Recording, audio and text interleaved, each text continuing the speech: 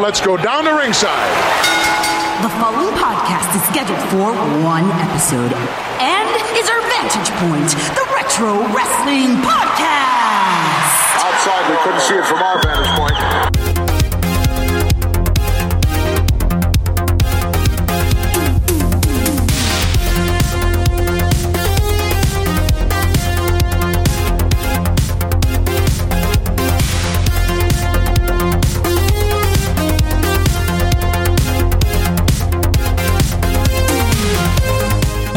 Wrestling fans, and welcome to our Vantage Point, the Retro Wrestling Podcast. Thank you guys so much for being back with us here. It is Monday, August 3rd, 2020, and it is episode number 187. We're going to romp you through the world of retro wrestling yet again. As always, I'm Joe Murata. I'm joined by Michael Quinn. How you doing there, Michael? Howdy doody. Quinn, it is August. The summer is just cruising on by, if you will. It's burning up, heating up. It is heating up Very here, folks. wave outside. Yes, definitely. And folks, we have some great topics in store for you here.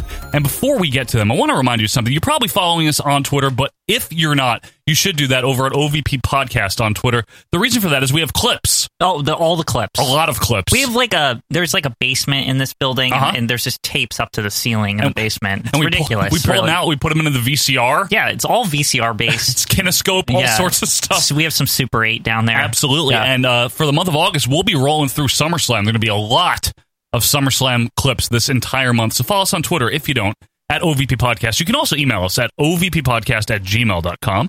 That is vppodcast@gmail.com. But Quinn, the actual best place to talk to you and me and like hundreds of other retro wrestling fanatics is where? Over at facebook.com/Facebook Zone. Facebook Zone. Right, Facebook Zone. Yeah. It's new. They're rebranding the whole thing. You didn't hear this, folks? Yeah, it's new. Just look it up on Google. Facebook Zone. Anyway, over at Facebook Zone, it's great. There's a search bar. You can type our Vantage Point, Death, Retro Wrestling Podcast, Bing Bang Boom, Tubes, Score, Kaflooey, all the ceremonial things we say. Yeah, it's a ritual. And then you hit the join group, you're in. That's it. You just join the group. It's free, though, is the thing. You don't pay money. Free. There's zero commitment. Right. There's no CODs because there's no money. It's not like they're like, we don't want the CODs. It's like, we don't need the CODs. We don't even need them here. There's no C, so there's nothing to D. Yeah, if you know what I'm saying. Exactly. No demand. No demand. But if you need to talk about old wrestling, that's the place to do it. If that's the demand in your life, is to talk to people, hundreds of people that might want to be interested in your thoughts on Dino Bravo. Right. They are welcome there at Facebook, our group. It's our Vantage Point Retro Wrestling Podcast. And basically the only main rule there kind of encompasses everything is don't be what? A dingus. Don't be a dingus. If you don't know what that means, think about it for a second. Maybe ask a friend. Say to yourself, am I being a dingus? Phone a friend, maybe? Phone a friend if you want to. Just don't be mean. Okay, that's the point. Just don't do it. We don't do that there. It's not how it goes. That's not the point of that group. No dingus zone. Right. It says it right on the door. No dingus It does. zone. It's on the frosted glass door. Yeah, exactly. So just be nice to each other, be respectful, and talk about the old wrestling. And then we do have a Patreon. Don't grumble yet. We have a Patreon if you want extra stuff. That's if you want extra content like pay-per-view reviews. It's patreon.com/OVP podcast. Grumble. The absolute highest that we even ask you for is $5 an entire month. Yep. A month. Five. Okay? Like King Kong Bundy had till 5. The time Brett won the title at SummerSlam 97. Daniel Bryan refusing to break a choke. 5. There's all these wrestling things. They're in the know about this. So check it out. Patreon.com/OVP podcast. But Michael, now it's time for a segment. Now we're winding down. Now it's 187. The season, it had this nice crescendo. Yeah. And now it's like, it's almost over. Sometimes, I forget we're this deep in a season. Like, it always creeps on me. Like 7, the 7th episode. Then you're just like, what? Wait, how did we do this many already this season? I don't know, Quinn. Okay. But what we've been doing, folks, is we've been talking about wrestlers that debut at a young age, and they might be a highly touted prospect, a fresh face, if you will, a hot prospect, right? This is somebody that could be a blue chipper, the future of the business, and many people have succeeded in this regard. Your young Randall Ortons and John Cena's. And Rocky Brock Lesnar's. Maivia. Rocky Maivia, the Lionheart, Chris Jericho, if you will. A fellow by the name of Stunning Steve Austin. I remember him. Remember him? Remember that time he was like, I'm the king, and that's the bottom line. 316 brothers. And then the next day. And then the next day there were signs everywhere. Yeah. It was amazing. And sometimes that happens. Other times, however, this new hot prospect doesn't quite work out the way the promoter planned or perhaps how the fans had expected. It is a segment we've been doing all season long, folks, called The Up-and-Comers That Never Came.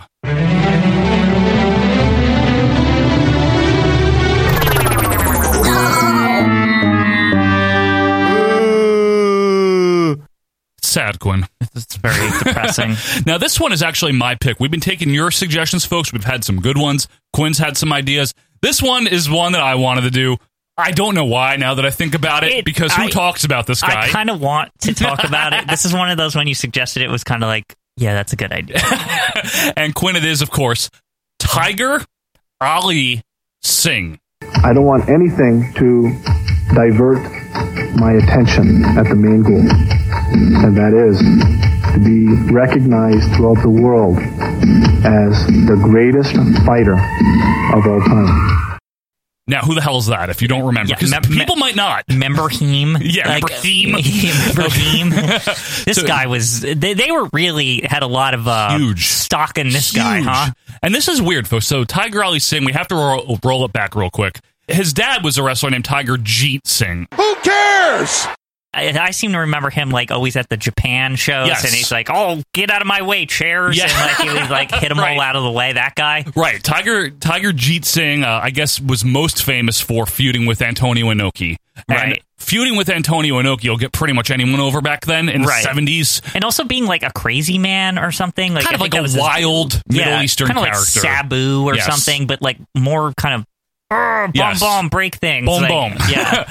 And he was Indian and Canadian. Nevertheless, he was a wrestler for a long time, into the 90s, actually. And he had a son whose name is Gurjeet Singh. Hans is his name, okay, just for the record. Right. Strictly Canadian, of an Indian background, but a Canadian wrestler, okay? He always came off very Canadian to me, just from like the get-go. I was like, I don't know why. Sometimes you could just tell somebody's Canadian. Maybe it's the way they talk or whatever. Maybe they have a Canadian flag with them or something like that, or a bottle of syrup or a moose. Very Canadian to me for some reason. Well, he was dressed like a Mountie that one time. No. Yeah. So Tiger Ali Singh now, who had started wrestling in the early 90s, actually trained by Antonio Inoki, which is kind of funny. Not his dad as much. I mean, now, which is funny, right? I seem to remember clips of like him with Dr. Tom in like a something. What is that about? Yeah, we'll get to that too. So he wrestled in Japan for a bit and a few other places. And Vince McMahon took notice of him in early 1997. Now, do you remember that Raw that was at like the Sky Dome in early 97 for reasons? I think like, so. Vaguely, right? Like, it was. There was some crap matches at it or something. And it was lit poorly for some reason. Like all the early 97 Raws were like lit weird. If I'm thinking, sometimes I'm wondering, Joe, if I mixed that up with the time they were in Europe and there was a European time, but it was also a big thing. That one was that was different. We're in Sky Dome for Raw, but nobody cares. It's like here's some jobber matches. Like what? Well, that's because WCW is so much better with Sting being sad. That's captivating television. At least they were doing something. Well, you know what WWF was doing? Obviously, I can't believe more people didn't watch. Right. They had a press conference in Toronto at the Sky Dome for Tiger Ali Singh. Just think about that. A press conference? Nobody's ever heard of this person. They're like, we got him, folks. And you're like, well, is it Sting? Is it Hulk coming Savage back? Yeah. You're like, this is great, right? You get there, and then there's this guy. That's all. Just some guy. I am very proud to be in the WF now. And they're like, okay, what else? Is this like just the beginning, right? Yeah, are you Hogan's new manager? Who are you? What is this guy? And then it's just that's it. It's him. That's the guy. And everyone in Canada knows who he is, obviously. Oh, yeah. Vince McMahon was there to announce the signing of the son of the legendary Tiger Jeet Singh, Tiger Ali Singh, the newest superstar in the World Wrestling Federation.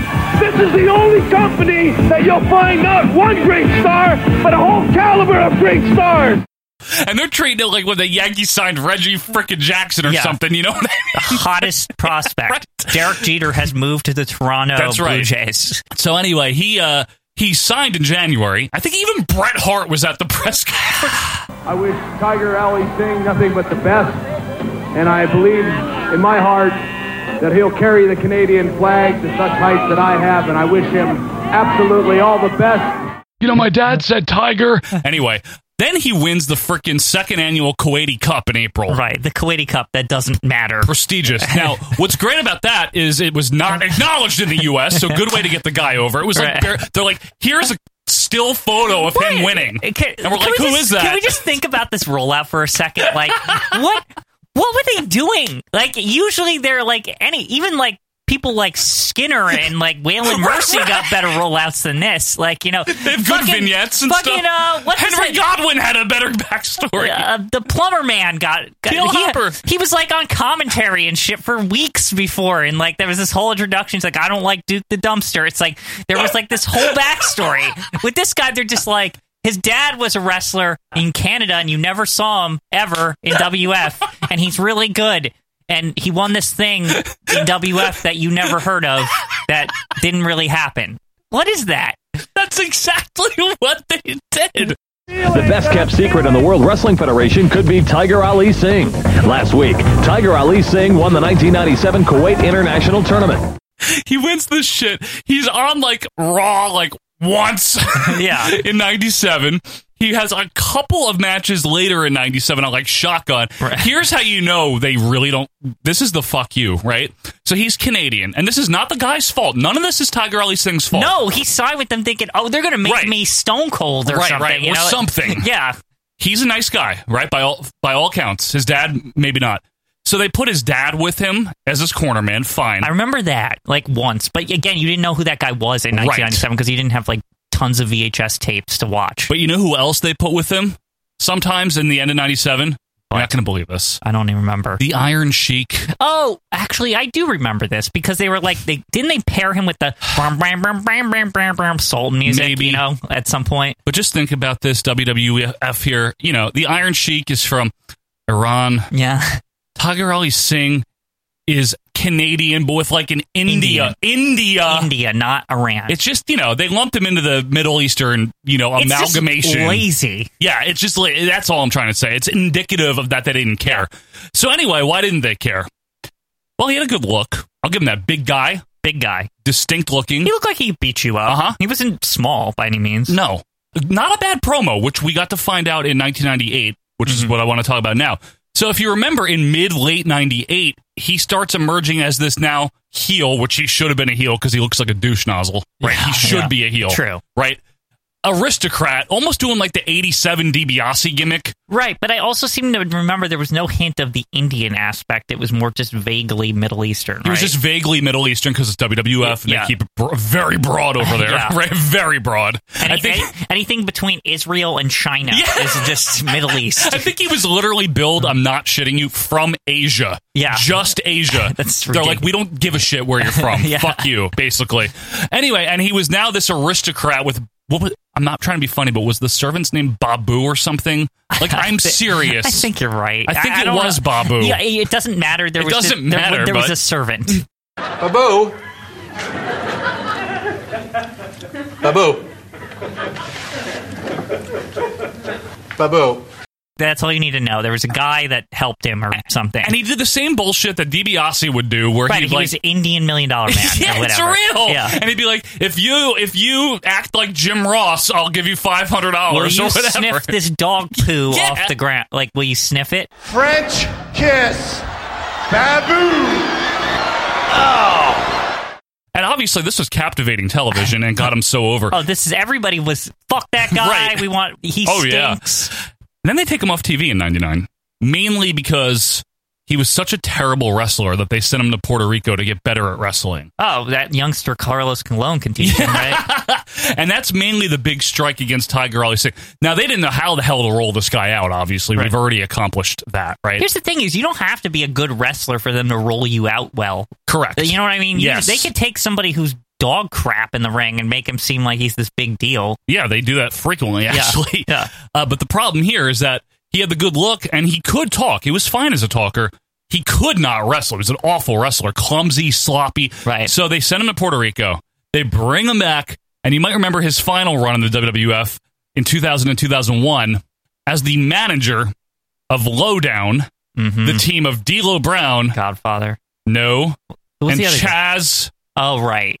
Now I always think the Godfather was in that team. Because they teamed at WrestleMania 2000. That's what I'm thinking of. Chaz was Mosh, But after he was Mosh, he was then like Winky, what's his name? Otis. He was the guy with the beaver cleavage. The beaver and the cleavage. Then they're like, no, you're not really that. You're Chaz. And he's like, okay, but when do I be Mosh again? Sometimes I always wish they just kept him as the beaver and they just let that play out because it was so bad that it's awful. They could have turned it sideways though, Joe, and could have made it like very memorable. Quinn. And then D'Lo Brown had not been the same since he accidentally hurt Draws. His confidence suffered. He felt horrible. So this team of D'Lo, awful. And then they put Tiger Ali Singh as their manager. Why did they wear turbans and stuff? I don't know. What did that have to do with lowdown? Nothing. Like, I don't understand. Quinn, here's the thing. They gave up on Tiger Ali. I swear. Now, I wasn't there, obviously, okay? Bruce Pritchard was. And maybe if you can sit through the commercials, you can hear him tell the story at some point. I don't know if he's ever talked about it. Yeah, that's the podcast for you. If you want him to chat you up. But here, you want to know my honest guess? They're like, this guy's good. Right. Big. Right. Second gen. Canadian. Good. Talker. Good. Look. Can he wrestle? It's okay. All right, we'll make him better.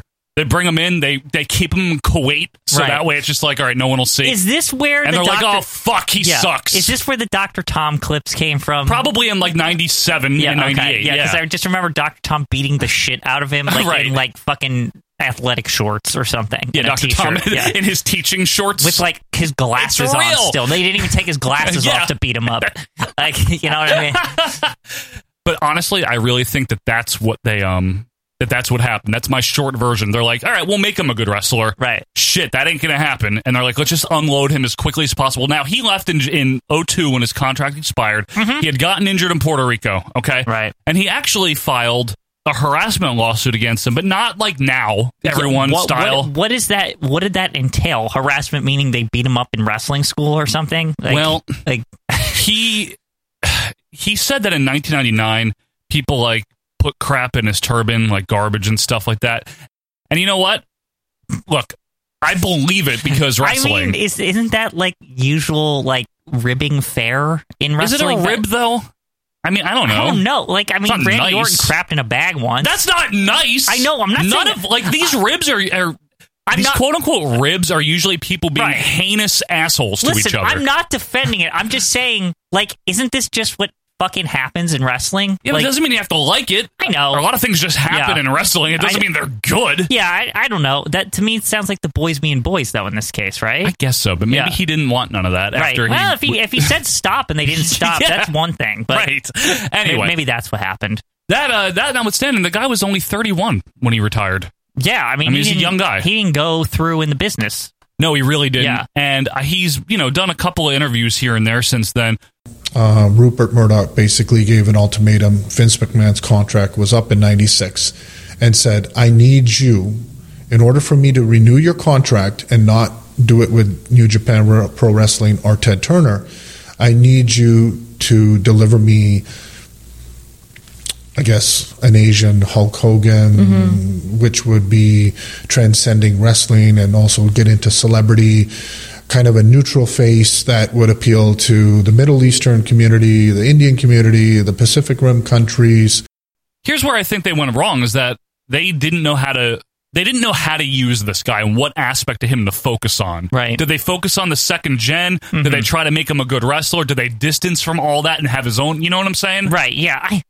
They just didn't have a plan for him. Here's the thing, is I can't lie. I thought that eventually he would be a big deal. So did I in 98, right? Yeah, like I thought, whatever this is, they're just training him or something. Right. Like, you know what I mean? And that, like, wait till, like, 2005 or, like, where he's around for, like, it's in the prime. 8 to 10 years or something, and then he comes out and all of a sudden he's kicking ass, right? But he never did. And I don't know how much of that is he just wasn't talented or, like, he just didn't want to follow through with it. Like, he was just like, I'm not waiting around for this, Like, true. Like, that, I don't know. And also, last week we talked about Alex Wright. Right. And how he had a lot of the tools also, but maybe backstage, maybe people didn't like him. Again, not that they shouldn't have. No. Listen. Like what I said before, I know the boys are always boys with each other and blah, blah, blah. But if you're going to fuck with people, some people some people don't want to deal with that shit. Yeah. They just want to go to work. Right. Like, you know what I mean? And sometimes I do notice in wrestling, though, sometimes that's what sends people out. They're just like, I can't deal with this shit. Like, you know? Yeah. Oh, you're not crazy enough to be a boy with us, you know what I mean? Right, So, because they all fuck with each other. I know they do. Yeah. No, I know they do. But I'm not blaming him. Like, you know what I mean? Like, if he was just like, you know what? This shit isn't for me, man. Like, it's like my dad did this crap. Whatever. That wasn't that good either. Yeah, it's like, you know what? I'm not dealing with this shit. Right. Like, Tiger Ali Singh was just one of those like weird footnotes almost because he was there pre-Attitude Era. Right. Throughout the Attitude Era, he was on television as late as like 01. Right. And they never did anything with the guy. It's just they seem to care too, and that's what's so scary and weird about it. It's just like this was like they really were going to do this. Like they were really going for it. Like if he was willing, they were able. They were going to put the entire machine behind him, right? You know, and push him. If he wanted it, you know what I mean? But, you know, he couldn't wrestle. He was a very bad wrestler. Yeah. That's why they made him a manager, for crying out loud. So, well, it was nice having a manager for a while. That's the one thing. I think that's why he appealed to me. I was like, oh, we haven't had managers in a while. This guy's like a dedicated manager. Yeah, what do we have by 2000? Paul Bearer sometimes? Yeah, like there was no managers anymore. So you thought this guy's like the new set of maybe they'll bring in some more or something. Yeah. You know? But no, he didn't really manage to have any kind of career in the WWF that was worth anything. And folks, you can let us know your thoughts on Tiger Ali Singh. Your memories of him, as we always say, your favorite memories of Tiger Ali Singh. That time he made the person eat the foot or something, dog food or something. Probably that was the big thing. And you can do that, of course, on Twitter at OVP Podcast. You can shoot us an email or join the group.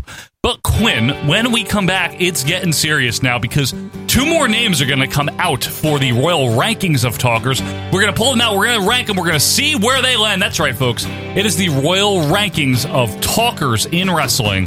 And that's coming up right after this. Well, I'm running down the road trying to loosen my load. I got 7 women on my mind. 4 that want to own me, 2 that want to stone me, 1 says she's a friend of mine.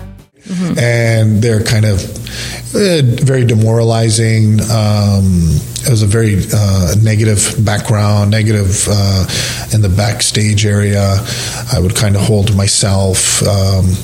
So then they sent me to Puerto Rico. And I was sent to Puerto Rico. Beautiful country, beautiful people. But you know, kind of destitute. You know, they're not bringing in the big dollars and all that. So I was kind of forced. I was given an ultimatum. It was during monsoon season. Monsoon was on the horizon. Spent a lot of money. Spent a lot of money. From Harley Race to Hulk Hogan, Ric Flair to The Rock, Sting to Steve Austin, you're listening to our Vantage Point, the Retro Wrestling Podcast. And welcome back, wrestling fans, to our Vantage Point, the Retro Wrestling Podcast. It is episode number 187, Monday, August the 3rd, 2020. Hello there, Michael. Hello. How's your seltzer? Oh, it's a dandy. It is. It's Mandarin orange, you say? Tasty, right? It's a very tasty seltzy. And I got something that's tasty for you folks. We got a tasty deal over on patreon.com/OVP Podcast. Now, the tastiest. It's very tasty. As I mentioned, the highest we go is $5, okay? That's the highest we do. And the reason we do Patreon is to give you fans a chance who like OVP, a chance to support us, which we appreciate, but in return, you get a lot of content, and that's kind of the whole point. It's a content-based, content-focused Patreon. Yeah, it's got a lot of. It's got like 250 like things. Extra things. It's ridiculous. Like, and you get that just at the $5. You get everything, the whole kit and caboodle. Yeah, both. Even if you're willing to, if you don't want to invest $5, like you say, I want $3, right? $3 gets you like 150 things. Like, so like the gap is like kind of. You still get a lot of stuff. Still get a lot of stuff. So again, the point of it is not for us to get rich and try to rip you guys off by giving you like really stupid things in return. It's basically for people that like OVP already. You like content. Right. And you just want more of it. Right. We have a lot of it. And the centerpiece of that is the pay-per-view reviews. They are on the $5 tier. They come out once a month. And I just want to clear it up because a few people have been confused. They're audio podcasts just like this one is. It's not a live watch-along. It's not a video review. No, it's like an actual, we took notes and like made jokes and things like a regular show. It's a full-length review. Those are very, very fun to do, and I think they're fun to listen to for our fans. $3 tier gets you the bi-weekly video or audio reviews of 1983, and you do get some goodies on the $2 tier. Again, if you like our show already and you want to help us out, patreon.com/OVP podcast. We do appreciate that. We understand if you're never going to donate. That's okay. Thank you for listening to this. Yes, thank you. That's our pitch for the week. There you go. We're done. You're pitched. That's it. Now, Quinn, this is serious. It's one of the most serious things we do. People get they're like, guys, you got to put on your suits, bring your briefcases. Let's do this, right? Let's go to the boardroom. This is the most serious thing. It's called the Royal Rankings, and basically we take 10 things and we talk about them all season long. We rank them. How do we get there? Well, you guys voted. We didn't vote. You did. And you basically give us your list of your top 10 something, bottom 10 of something. Joe Merkel, our chief statistician, got all the stats, the best stats. He compiles those into 2 tanks, one for the best, one for the worst. We pull those 2 names out each and every week. We alternate until by the end of the season, what you're going to have for this season is the OVP, scientifically ranked, certified, organic, USDA approved, non-GMO, ordained, baptized, and healthy. Best and worst talkers in wrestling of all time. So this week is the best, which is the Royal Rankings. Quinn, it's been tough, actually, in all seriousness. This has been a tough one. There's a lot of big names on this, like bigger than usual, I feel. And what's scary, folks, is that there's still a lot of names clearly not on it yet. So I'm gonna run down what we've got. Who do we got? Who's on that list? At number 1, Ric Flair, of course. He's great. Yeah. Number 2, Hulk Hogan, who I think is good, like fighting. Hey, I'm not saying he's bad, right? But he's number 2. But no, it's better than people would probably put him. You think? Yeah. I think you're right. Number 3, Randy Savage, excellent. Yes, excellent. I mean, the Savage Man. Very savage. He's one of my favorites of all time. Yes, sir. Talking wise. Number 4, Steve Austin. Stone Cold. Very serious, very good. Very good. Number 5, Roddy Piper. Yes, Roddy the Piper. Crazy. He's the crazy man on the list. He's the crazy one. And number 6 is The Rock, who is he's so funny. Funny, haha. Haha. So that's a 6 on the board right now. 2 more are going to come out this week. We're going to see where they rank. They could go right to the bottom. They could go right to the top. You never know. We don't know who they are. What's going to happen? So, you know what? We only have one option left, Quinn. That option is to go down to Howard Finkel. Right. For the Royal Rankings. Ladies and gentlemen, it is now time for the Royal Rankings. Double A's on the scene now, baby. Austin 316 says I just whipped your ass. You do not throw rocks at a man who's got a machine gun. Undertaker, you come on down. Die, die, die. And all that stupid crap over and over and over again. My shoes cost more than your house. I admit I don't look like the athlete of the day supposed to look. Wallowing in the muck of avarice. It is the Royal Rankings, and we are getting hot and heavy here, Michael. We're going to the muck of Mount Everest. Mount Everest, yes. So, as you've heard, folks, there are 6 names on the board already, but there's got to be some heavy hitters coming out. The heaviest hitters. The heaviest hitters. It's so heavy. Quinn? Yeah? We're starting to try to fine-tune these things, right? Because we have to now get beyond they're good versus they're not good, right? Everyone on here is going to be good. Now it's all the nuance and it's all the details. Correct. Everyone's good here. Like, there hasn't been a bad one, like one where we're like, why is this on the list? Right. Like, there hasn't been any of that. No, from Ric Flair to The Rock, all of them, I mean, this is a really good list. Sting to Stone Cold, whatever you say in the From Harley Race to Hulk Hogan. Yeah. All right. So, with those 6 men on there, we're bringing out 2 more, folks. Again, we do not vote. We just rank them. You can let us know your rankings and why you disagree or agree. But Quinn, without any further ado, because we got work to do here. You got your lab coat on? You got everything ready? I got it all. I got the analyzing machines. Okay. I got watches and things. I got 6 clocks in the wall, and one's from Tokyo. Okay, like we got to keep the time zones in. That's true. We're watching. It's part of the analysis. I don't know. Get that science meat going here, Quinn. Science meat. Let's go down to the fans and find out who drew number 7.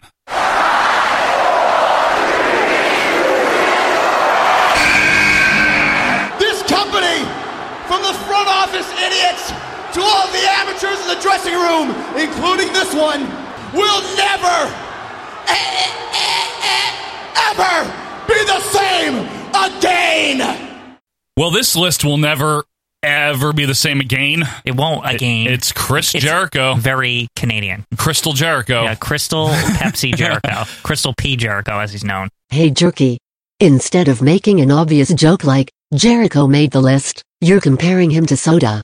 Don't ever let it happen again. He's someone that in the last probably 5 or 8 years has really become, I guess through his work with AEW in Japan, known as one of the all-time greats, not just in talking, but in general.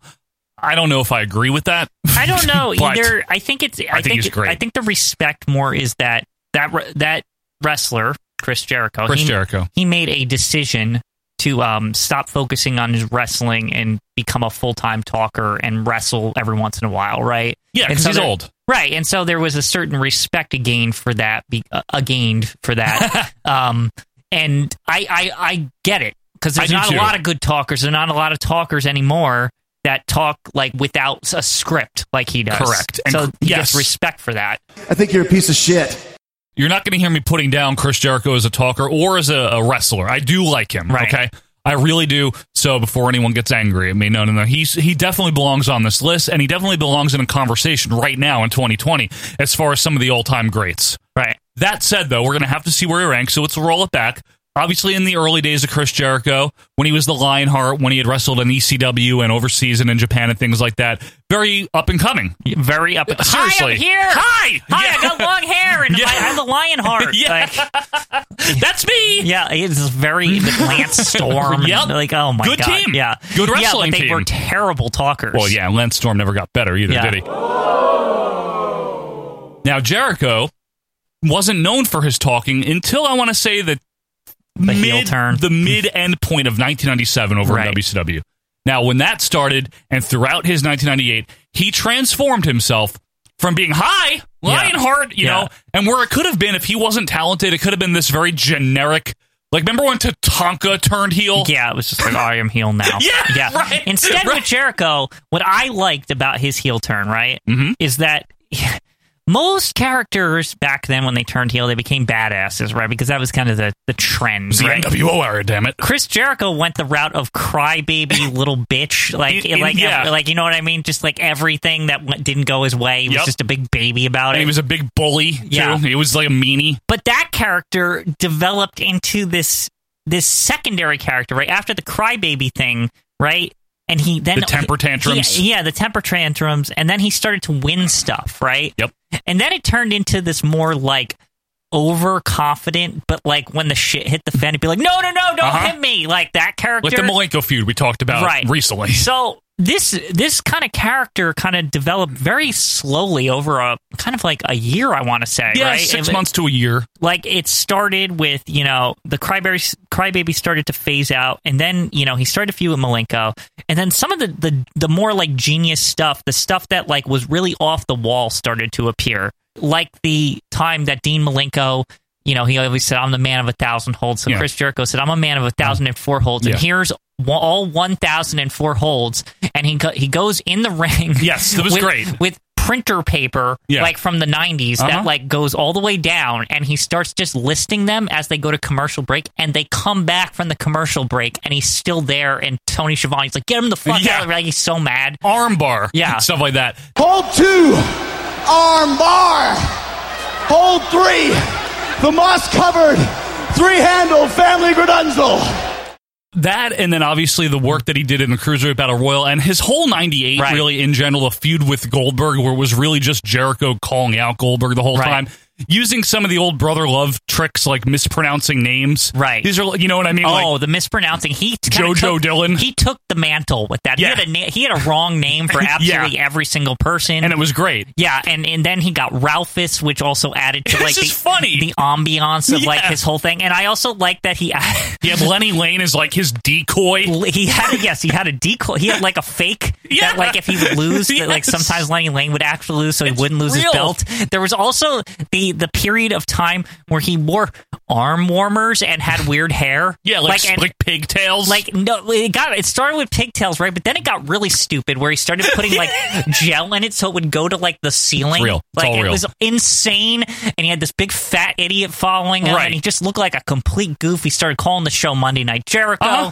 Now, none of this would matter if he wasn't a good talker, but he was a great talker. Right. He stood out. He stood out in WCW. Think about that for a second. He stood out in 1998 WCW, where it's the Wolfpack, where it's the... He had nothing to do with any of the NWO stuff. This is my favorite part. He was on like an island. Yes. Like he was like, I don't... NWO, who can, like if NWO got in his way, you'd see him back the fuck off. Like he would be like, nothing to do with them. I'm not involved in that. Right. Like, he had his own feud with Saturn going on the side there. Now, what was so great about Jericho the Talker is by the time that 1999 rolled around and The Rock had been doing his shtick in the WWF, right? Very comparable in a certain way, right? As like the premier insult comedians on the mic in their respective promotions. So when Chris Jericho debuted in the WWF, how fitting was it, and we've talked about this moment so many times, but how fitting was it in August of 1999 that the guy in the ring, when Jericho debuts, to a huge pop, by the way, was The Rock. Right. So I want to say one thing about this. I think there's a misconception here.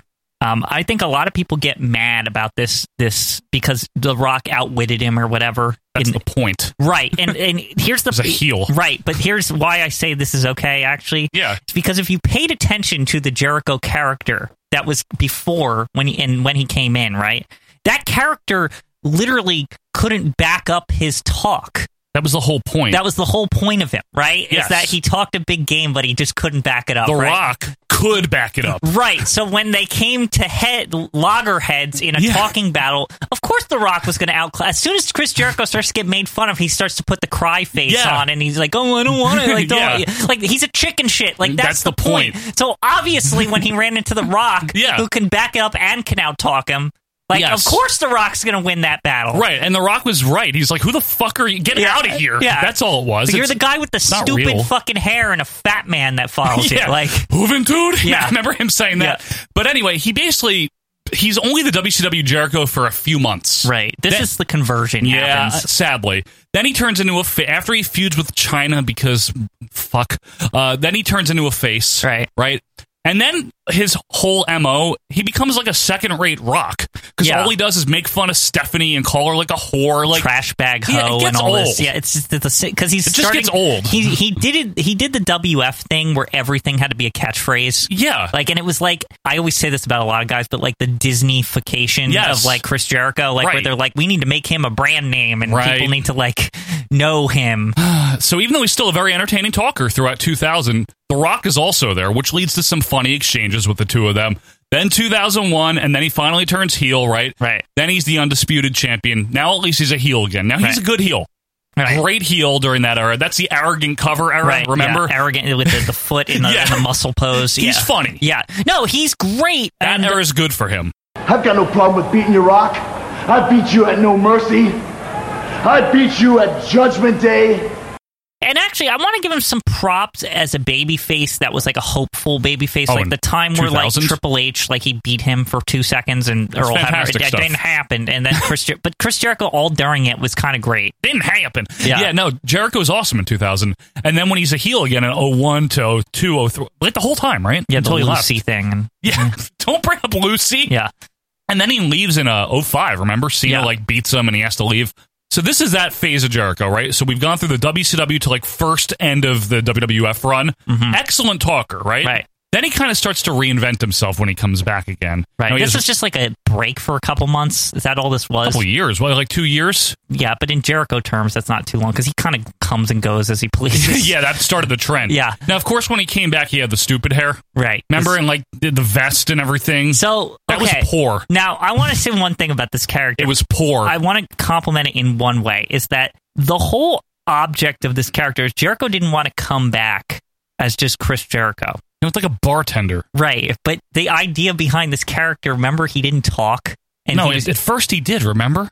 Did he? What's the one where he just smiled or whatever? Is that the second comeback? When he came back and he was just like a big face. Right. And he's feuded with Orton. He's like, I came back to save them from you, Randy. And everyone's like, what? There's that. But that was poor. Yeah, that is poor. You're right. It's poor. But that's mostly forgotten about because I think it gets, like it did with my brain, it gets lumped in with the light up jacket comeback, which is after later. that. Yeah. But what was the good thing about this run is what they always say Jericho reinvents himself. Really, all he is doing is changing his clothes and talking more sternly, but whatever. It's not that much of a genius. Right. He just like wears stupid shit and talks a little different. He's a wrestler. I could do that too. Like, honestly. Yeah. But anyway, he turned heel, if you recall. Right. Went to the short tights. Right. And feuded with Shawn Michaels and the glass in the eye and all that and the Geritron. I thought that the short tights Jericho was actually funny. It was good. Because, first of all, I like that he picked an attire where it made him look fat. Like, and you knew that was like little by little, with the way Jericho operates. You knew that was on purpose. Of course, it was. Yeah, you knew that was him being funny. Yes, it was. Yeah, and he even won the world title or the heavyweight, whatever the hell one it is, with the short tights.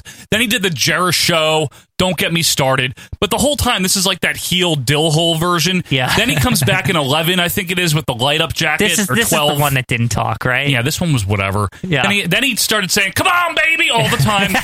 And really, I start to lose patience in the WWF around 12 or 13 with him. Right, yeah. Because he's just like, I'm a dill hole still from 10 years ago. I have to say this, too. It becomes stupid. The problem is that he went on this long period of, like, Mr. Intercontinental Champion for, like, 100 years. Yeah. Like, even when he would, like, come and go, but he would always come back, and he would always win the Intercontinental title for the 15th time. Like, and they'd just be like, and JR would be like, a million-time Intercontinental title, 100,000 times that he's won. Now, what do you think about the most recent WWF run from like 17-18 where he was with Kevin Owens and they had the list, and I guess he was cool because he wore a long scarf. So that's reinventing yourself, by the way. So this is the beginning of the modern Japan character. Yeah, but is it that great? It's not. The WF version isn't as good. No.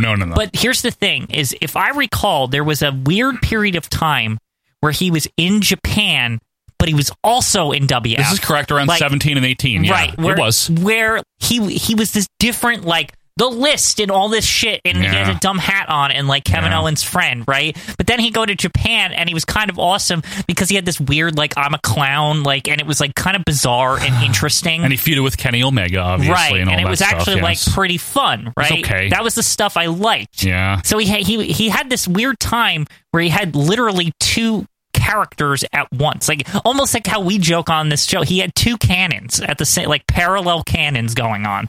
I think that was interesting. Yeah. And I think it's because Vince, I guess, and WWE saw enough value in him to let him be over in Japan, which says something to him, you know, to let him do both. However, even if you want to get into AEW, which I don't really much, but look, here's the deal with Chris Jericho, okay? I think he's great. I don't see a lot of people act like he's some revolutionary or something, and maybe I'm just missing it. He's talented, is what he is. Here's the thing. He's very talented. But that's it. I don't know. He's not, to me, he's not like, oh, what a genius because he wore a scarf. I mean, cool, but so whatever. This is what I want to say about him. You know what is I mean. that, yeah, I know what you mean, and I'm defending what you're saying here. I think the only time he was ever a genius and a revolutionary was in WCW. In 98? That was the only time for what he was doing, nobody was doing. Everything after, including now, is just like building off something, or like it's off the wall and weird, but it doesn't hit the same way. Right. Like everything that the best of Chris Jericho was all in WCW, like all of it. You really think so, huh? Yes, everything's just built off. Like, remember that in WCW? Like every single thing he does. Now, part of that might be because we just love the retro wrestling, and maybe we don't care as much about what he does now. Even back in 2000, I was like, he was better in WCW. Yeah, that's like, true. Me too. Yeah. Now, I do think that there's something to be said for him being an all-time name in the business, because he's certainly proven to still have people care about him. As of 2020, over in AEW, he is a big part of why AEW is doing as well as it is. Whatever you think of what that is, he's still a reason of why they're as big as they are. I think part of it, too, is because as an older wrestler, he can still make a match work. Absolutely. Even with his limited mobility and his age. Because he does the thing like that an old pitcher does. He like finesses a good match. Like he's not a good wrestler anymore because he just physically can't do it. So he's like latter era Mike Mussina or something. Like Sabathia near the end. Like it's like Jericho's got that finesse as a wrestler where he can figure out how to get heat and stuff. And also, like, you know, stall and things, because he can't do backflips like he used to, and he can't do all this crazy shit. You know, his legs are probably fucked up, and like any other things that are with wrestlers, right? Like, he just can't. That's why he gets the respect, is because he's figured out how to finesse his way into having a decent match at whatever age he's at. Yeah, 48 or 9 or whatever he is. So, more power to him, and I totally think he's a talented individual. I just don't know that I've ever, ascribed genius to him. It's very funny very entertaining, can be very serious, very good at talking. Good businessman. Good business, smart. Yeah. I'll give him all of that and then some, but that's Chris Jericho. We have another guy to talk about, though. Let's find out if you're ready, Quinn. Yep, let's do it. Let's see who drew number 8.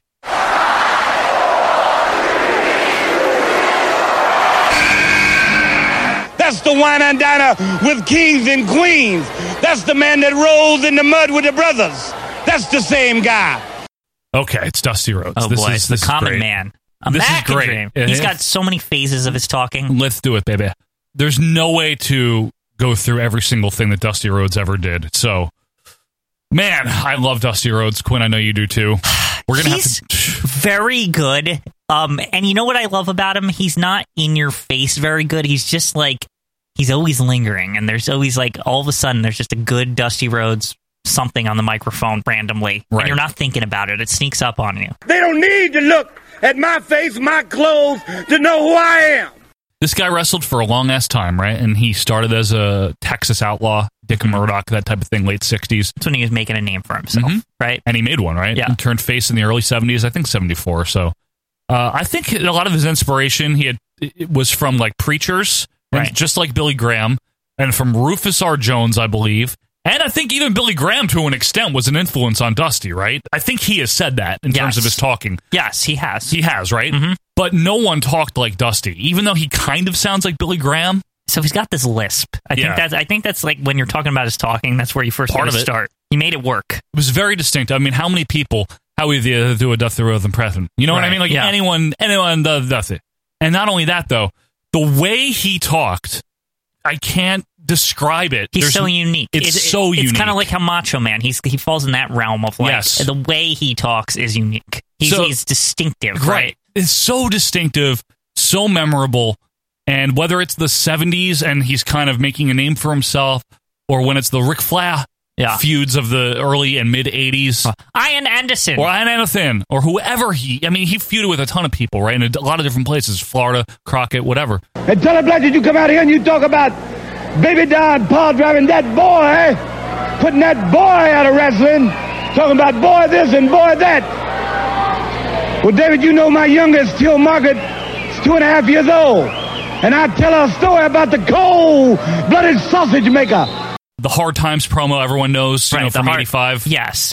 So I think that's a good example to start, because that's like mid-80s, right? That's that's where people always are like, that was the best promo of his life, right? The Hard Times. It may very well just be. Like a random, the funniest part about it, it's like literally on like a random episode of Championship WCW wrestling. Yeah, it wasn't supposed to be like, now I'm going to cut my best promo ever. Right. It was just like he was in the midst of the Flair feud, and he cuts this wonderfully like elegant promo about it's tough in America right now. Things are changing. People, a lot of it was alluding to like the change to computers and how the working man couldn't get like a decent job anymore. And he's like, I'm with you, like tough times, hard times for the working man, blah, blah, blah.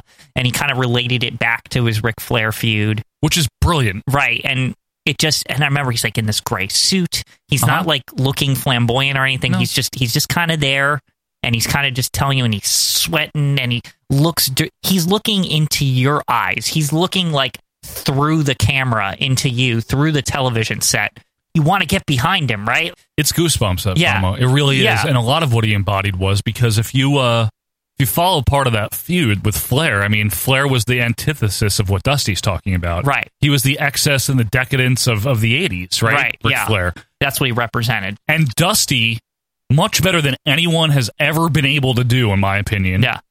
Embodied that common, I'm a man of the people. Right. I mean, there's the clip in our rankings where he's like, my body isn't great. I'm not like the athlete of the day. That's from that promo. It's like, but fuck it, man. Yeah. Like, like I can still take you. The world's heavyweight title belongs to these people. I'm going to reach out right now.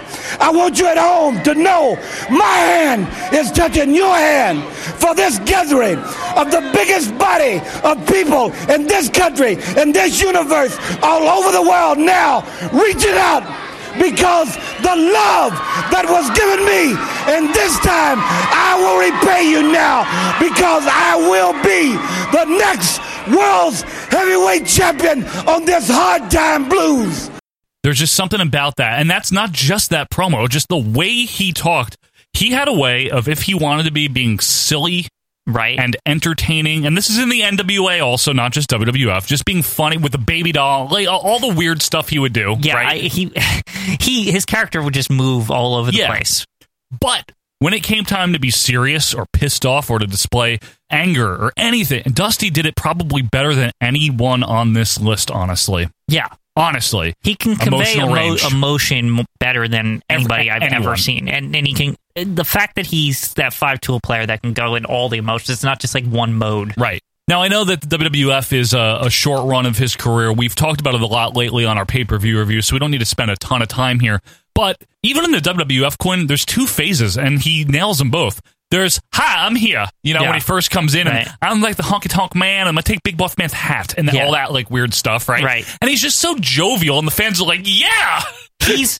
Like, secretly, if you go back to all the shows, he's secretly, like, one of the most over people on the roster because it's just... everyone loves him. He's so relatable. He's so fun. They don't care that people retroactively, like, why is he not WF champ? Nobody gives a shit about that, like, back then. They're just like, it's fucking Dusty Rhodes. He's great, Yeah, and the answer to that is because Hulk Hogan was the WWF champion. What do you, what do you want? Dusty Rhodes wasn't going to fight Hulk Hogan. No, they weren't going to do that. And Dusty was, like, 45. Right. And just needed, like, a break. And in the WWF, it was like a night off for him. I mean, everyone loved working with him. From what I understand, he was very over and very fun. The Sapphire, if you look at WrestleMania 6, it's probably like the crowning achievement of that version of WWF Dusty. Okay, I'm not saying his career. Don't get all mad at me, folks.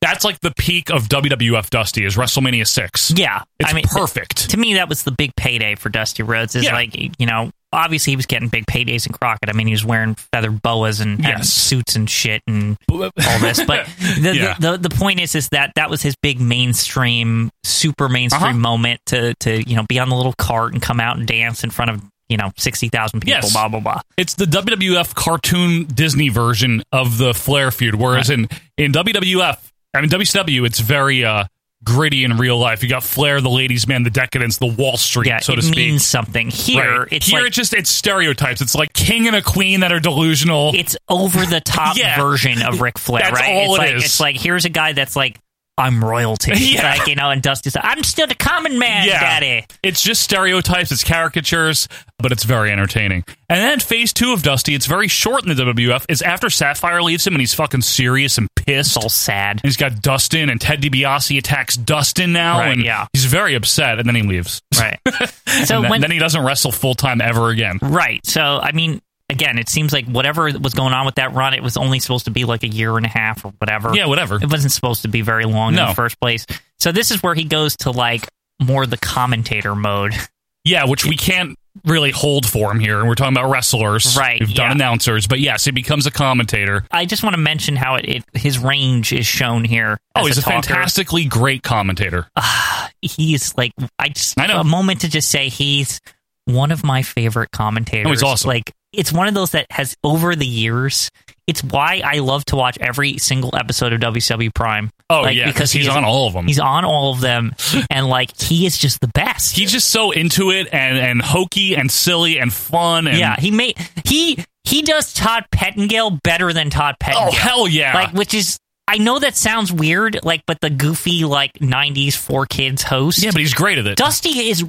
better than him. Hyping up the Renegade and Bunkhouse Buck. It's the same thing, though, if you think about it. It's like literally he's doing what WF's doing on the other channel with the goofy hosts. I know.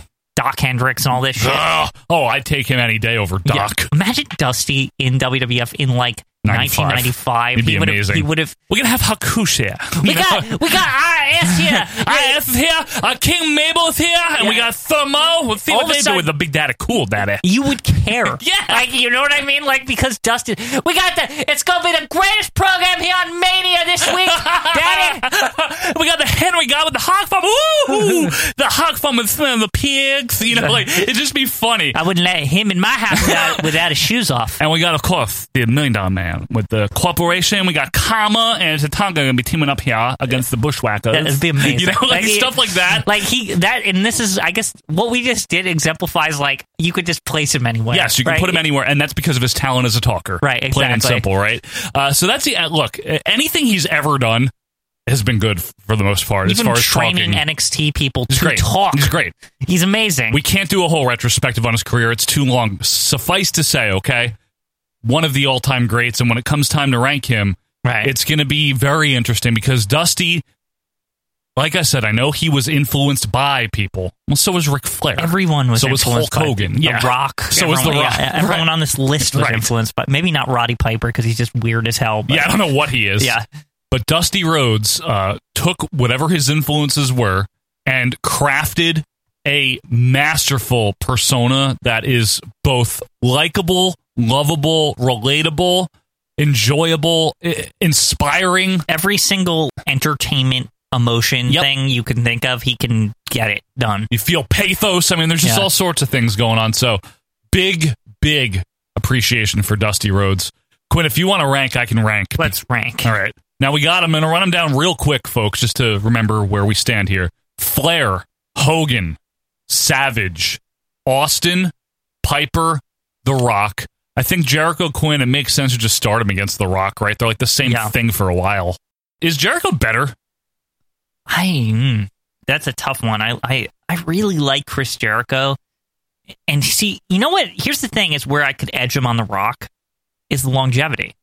It's like the adaptation of his character. It's the one thing he has over The Rock is The Rock just is like, I'm The Rock and this is always what I am and that's it.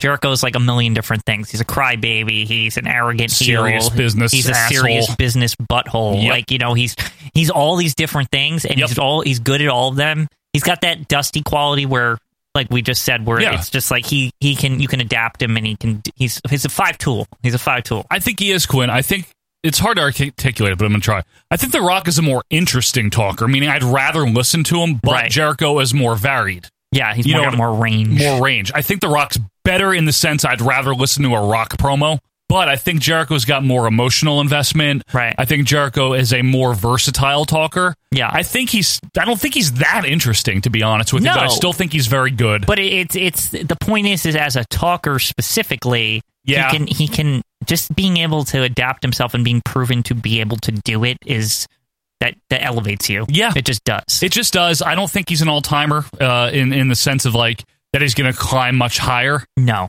Because here's the thing is I can't say Chris Jericho, as much as I love him, especially the WCW character. Yeah. He's not as like revolutionary as Roddy Piper, for example, who's next on the list. Roddy Piper is like, he's just like completely this own invented character.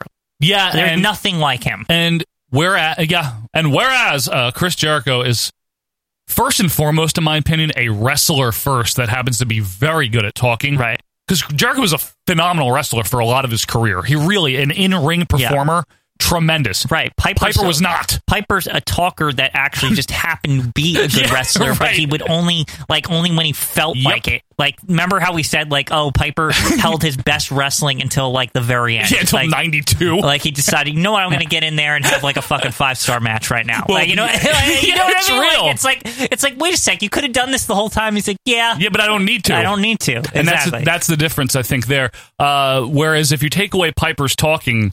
Yeah. You take away Jericho's talking, he's still a tremendous wrestler. And the reason I'm saying that is because for Piper to be the number one opponent for Hulk Hogan for like a calendar year, essentially, for Piper to get as big as he did, not based on what he did in the ring, but what he did surrounding the ring, that's where I got to give the nod to Roddy Piper. Is he a flatter character, though, than Jericho? Or is Piper has some emotional range? Yeah, he does. He does, right? Yeah, he might be a little flatter, but like, it's not tremendous. You know what it is? It's just overall to me, it's simply just he just shot out like a cannon. It was like, what the fuck is this guy? He's so weird, you know? True. Now, that's what really stands out to me. And with Jericho just feels like the next generation of this great talker. Very talented. Yeah. Does anything about Jericho's overall talking jump out at you? For me, it doesn't. Not that I don't recognize him being great in 98 and stuff, but to me, he's just good. He's a consistent level of good. I don't know how to describe it. Jericho is a great ad-libber. Yes, he is. But Piper is a better one. Piper's more unpredictable. I mean, that whole thing with the cruiserweights with Jericho is funny and we love it and stuff. A lot of that you can tell is just really off the fly. Like, and that's to me is like when you can really see how talented he was on the fly. Yeah, like not off of it. Like everything he said there was just like Bobby the Brain Heenan levels of just like making shit up as you go, and it's actually entertaining. Yeah, he's got a quick mind, right? He's quick-witted. Yeah. But Piper, see, on one hand we got this, right? On one hand we got Jericho still doing it now. Mm-hmm. So is he just a compiler? He's been around forever, so does that make him better in people's eyes? He's a compiler. He's not a good president. He's just been there forever. James Buchanan, if you put him in the White House for 3 terms, he does some pretty good stats too. He's Maybe, a compiler. I'm sure it does elevate him. Yeah. Yeah, but it doesn't make him good just because he's been around a long time. It just means that he's still doing it. It just means that he ultimately, there's a chance that he could like cut the best promo to ever happen still. Like, unlike everyone else on this list. Like, you know what I mean? He still could. Like, he still could. There could be a clip that pops up on YouTube on AEW, and everyone's like, "You got to watch this," and it's the greatest promo to ever happen, just by virtue of him still being around. True, and I got to give him credit. His whole recent persona of like the whole demographics and the Twitter and ratings and stuff, it's brilliant. I'll give Chris Jericho that. To actually horn in on that so much that people think that he really gives a shit and it's not the character. It's amazing how people still get worked by him. He's on the pulse. Like he is. Unlike everyone else on this list, Jericho had to deal with the internet becoming a thing while he was like becoming a great wrestler and talker. More so than Austin or Rock. And yeah, sure. You can tell that he knows that he actually peruses wrestling Twitter and like understands how it works, and he's worked that into a wrestling character. So does he go above Piper then? Because that is kind of revolutionary and that is a big deal. People still get worked by Chris Jericho in 2020. He's on there talking about ratings and they think he's serious. It's a character. Yeah, but Piper Quinn. I'm saying Piper is if you're trying to say who's more revolutionary. Yeah. Piper was dealing with the fucking 70s nothing. True. And like it was he was always Piper. As Dusty would say, they came through the door in the shining light, you know, like it's like literally like it was just like boom. Like he came out and it was just like everything was different. You're right. I mean, it's not like we're only dealing with character here. We're dealing with talking. We're not just dealing with ingenuity and You think overall that Piper belongs above Chris Jericho? Is that what you think? I think. Yeah. Okay. I think it was just such a big fuck deal. Like fuck deal. When he beat up Snuka and with the coconut and the Hogan feud and the Adonis feud, and then he was like on movies and shit. Like parlayed that really early for that. Very early, 70 left to make movies. Yeah, almost before Hogan. I think before Hogan. Technically, yes, because just Hogan happened to have a cameo in Rocky 3, but that's not his acting career. That wasn't part of it. Yeah, that was literally a cameo. Yeah, that's all it was. Like Piper was like, no, I'm going to actually go be an actor, and he made legitimate movies that are like some are cult classics. They Live is still considered a cult classic, and it's basically a vehicle for Roddy Piper. I mean, that's what it is. It is. He even parlayed it into a fucking tag team, literally a tag team pilot with Jesse Ventura. He had the whole thing with Bobby the Brain, which was fun. Okay, yeah. I'll keep Piper above Jericho. Okay, I think Jericho is very good, though. I think we highlighted some good points. He never had to carry the WWF, which is a good thing. Jericho, I mean. Right. Piper had to be the top heel for a year in the hottest period ever for them. Jericho was almost always the top guy in the WWF for a couple of years, but he never really was. Well, the problem always is when you have Triple H just hogging it all up, like, I am the best, and then Chris Jericho sucks. Lucia. Yeah. I'll keep him at 6. I can't believe I'm putting him above The Rock, but I think it's right. I think it's right. I think he had more time to flesh himself out, and he had more variants, but I think Piper gets the edge on innovation, and now we go to Dusty. I mean... He's better than The Rock. Better than The Rock, better than Jericho, better than Piper. Better than Austin. Yeah. There's no conversation there. Yeah, better than Austin. Here's the thing is you have to just shove Dusty immediately in the classical era with the Flairs, Hogans, and Savages, right? Yep. It's just that's what he is. He's better than everyone that we've mentioned so far, and now we got to start with Savage. So Savage. So they're very different. They're very different. Savage actually, you know, we don't think about it a lot, but he does actually have emotional range in the department with the whole the fact that that's what got him as high as it did. The fact that like he had built up that Savage Liz like feud like between the two of them as they're broken up. The fact that like when they got back together, just the act of them like hugging had like people crying in the audience is rain like hat. that rain hat. Maybe That's their like, shoes are too tight. It's a testament to like how well he built up this insane man that was so mad that he lost his girl. Like For 2 years. For 2 years, that like literally people were like, "This is the greatest shit ever," and he lost. I know. He lost the match. I know. Yeah. He's an all-timer when it comes to emotion, when it comes to he's got all of it. Right. Got all of it. Right. But he's very unorthodox and not relatable the way a Dusty Rhodes is relatable. Right. And that's one of the missing elements is Hogan and Savage are not relatable. Yes. Dusty Rhodes is everything that Hogan and Savage are in terms of charisma, emotional response, all of those things, getting you invested. But he's also relatable. And these Hogan and Savage are not. Right. Dusty Rhodes is down to earth. He tells you straight up, I'm the son of a plumber. Yep. I am a fat guy.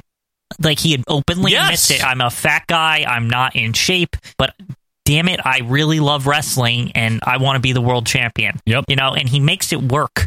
Like he seemingly seems like a goof. For all intents and purposes, he should be. Look at him. Right. Like, you know what I mean? The stupid haircut. Why is he not training and like right, what is like, that splotch? Yeah, what is that? Why is he never like get rid of all that fat? Why does he have a lisp? But you know what? Damn it, it's like I want to see him win because he's like me. He's fighting for guys like me. Right, yeah. Hogan is a cartoon character, right? Right. He is larger than life. Right. He lives in a comic book. Right. And his own universe. And he's tremendous. He's hanging and banging. Yes. He's got weird friends. Savage is from another life, like an alternate universe. You know what I mean? If Hogan's bigger than life, Savage is in a different life. He's kind of like a maniac. He's kind of like the weird mirror image of Hulk Hogan, like the evil version. In a way, yeah. right? Both Hogan and Savage are tremendously charismatic talkers, right? Lovable talkers.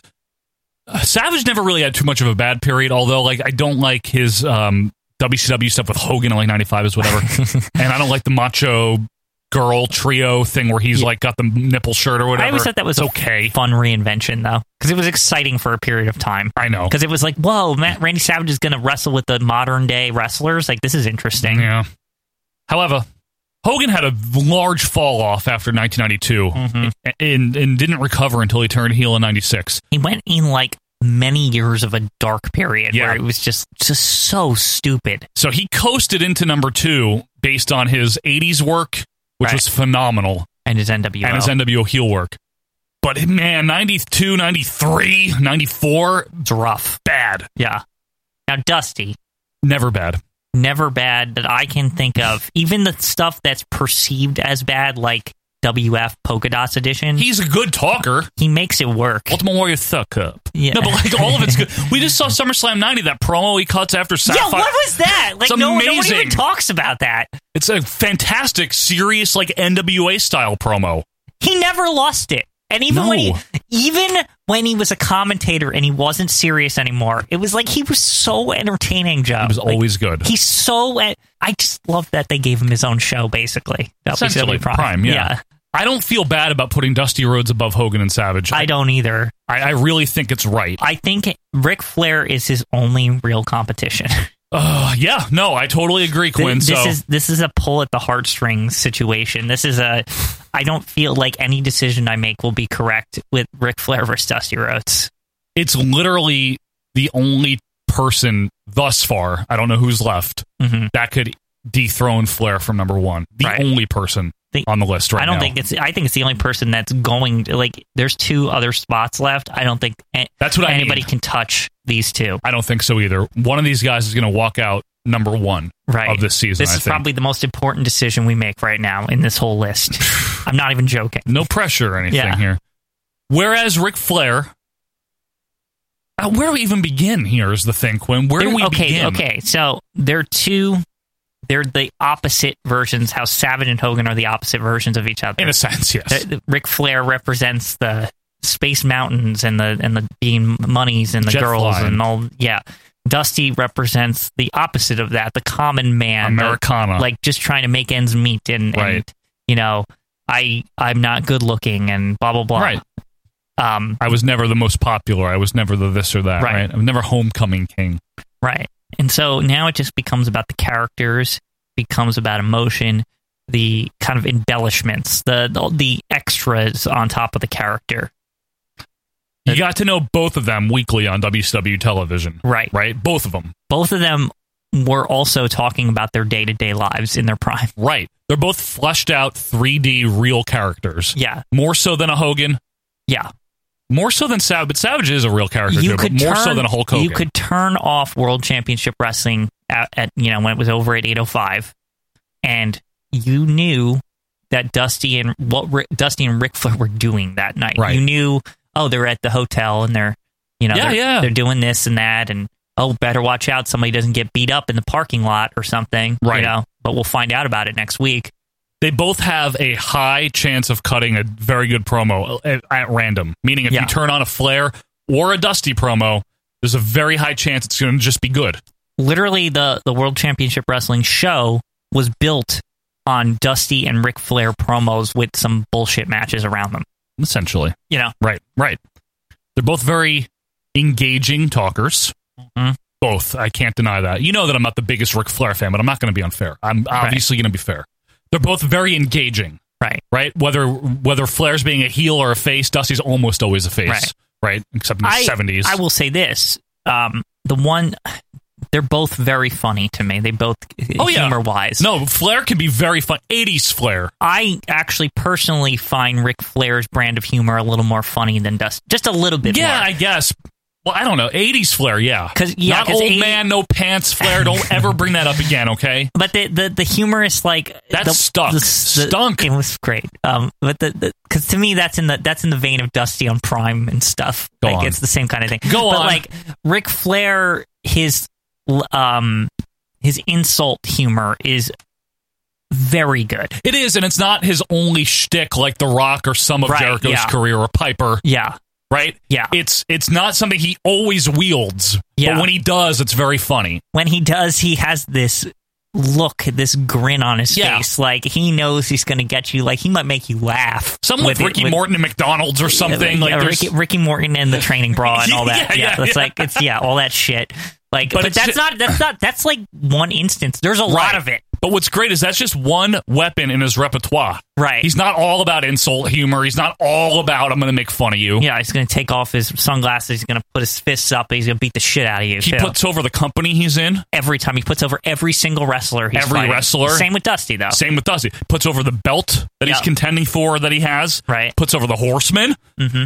Puts over a lot of different aspects. Yeah, Dusty, same thing. Dusty, you never walked away from a promo from either guy and thought, wow, that opponent's a piece of shit. No. You know what I mean? Like, they both had the unique ability to make the match feel important. And then when they were feuding with each other, I mean, my God. Right. When they were feuding with each other, it's one thing. What I think is a strength of Dusty here versus Flair is that Dusty tended to, especially when Ric Flair was around, because Ric Flair kind of was, I guess the company had made a decision that, Ric Flair should have the belt most of the time, not Dusty. Because they were heel-based, where the face would chase, yes. And maybe also part of that was also because Dusty was running the company and he felt like, I don't want to be...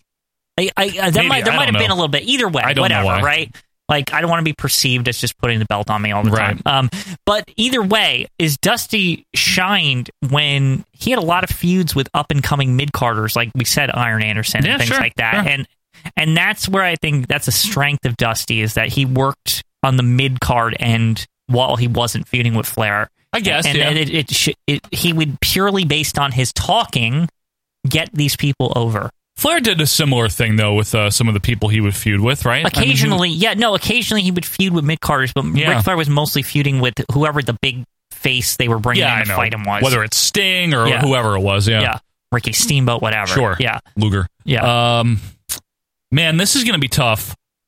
See, since Flair is the incumbent at number one, really the only way this changes is if we can find a reason why Dusty should be number one. You're right. And that's the only thing. That, to me, is the problem, is that they're so similar, and I can't personally say there's something Dusty does better than Flair, but that Flair does better than Dusty either. I think Dusty is more relatable than Ric Flair to most people. Right. But, I mean, also you'd have to think, well, it would break Ric Flair's character if you were going to even try to relate to him. Yeah, but when they did do that, it wasn't as good. Like, Right. anytime he's a face, it's not good. Yeah. Ashley, you okay? When he's fighting Vader and all that. It's almost like in any kind of media where they try to make you feel bad for the rich guy's family or something, and you're just like, they got like $1 million. Like, why would I you know what I mean? Like, because he's going to fight Vader. Yeah, like, but it's that kind of approach.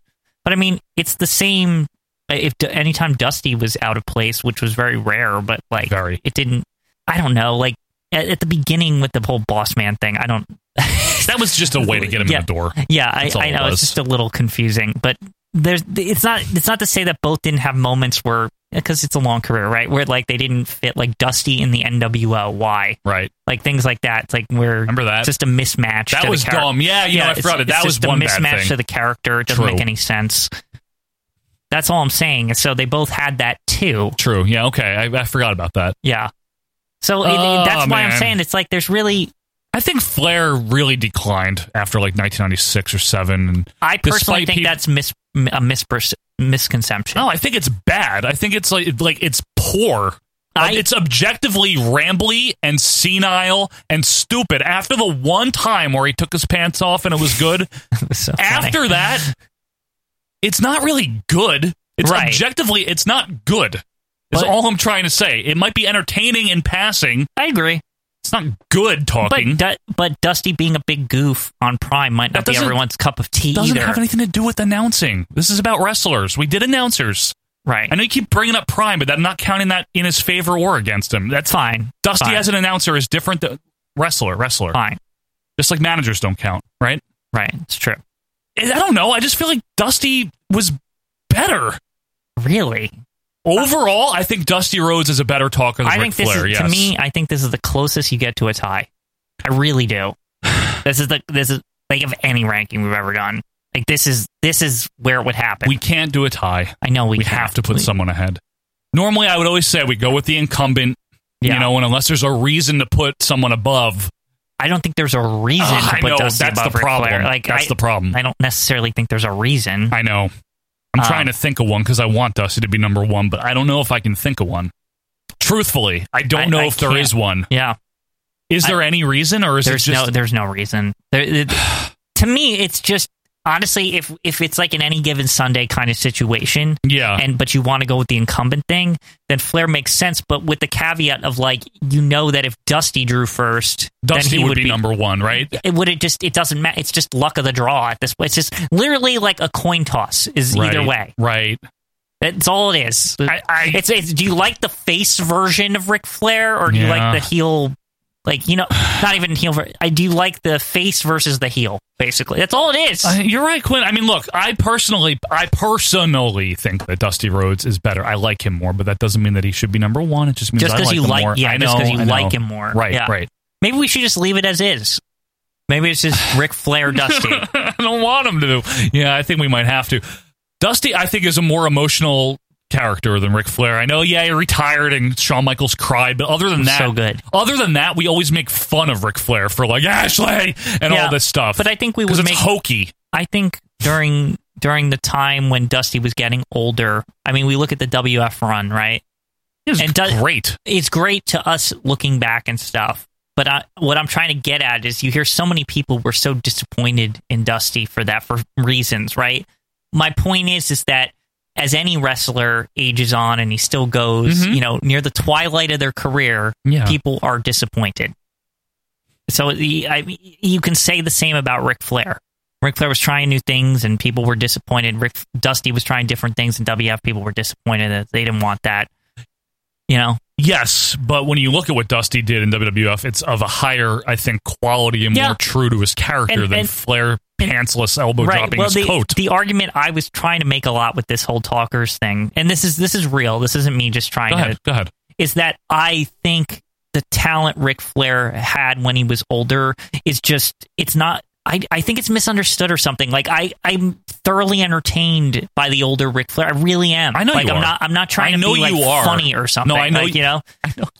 Like, I know you and Chris Hatley and like one other person think it's good. That's fine. I don't think it's just like a small group, though. You know, if it was a large enough group, it would have done something that mattered in the freaking ratings and the company. The problem is one man can't carry a 3-hour fucking program and talk the whole time, and he's old and he's not in his prime anymore. Exactly. Like, you know, like he did his best. He didn't do this much carrying as we think. Like, all he did was do like one promo a week.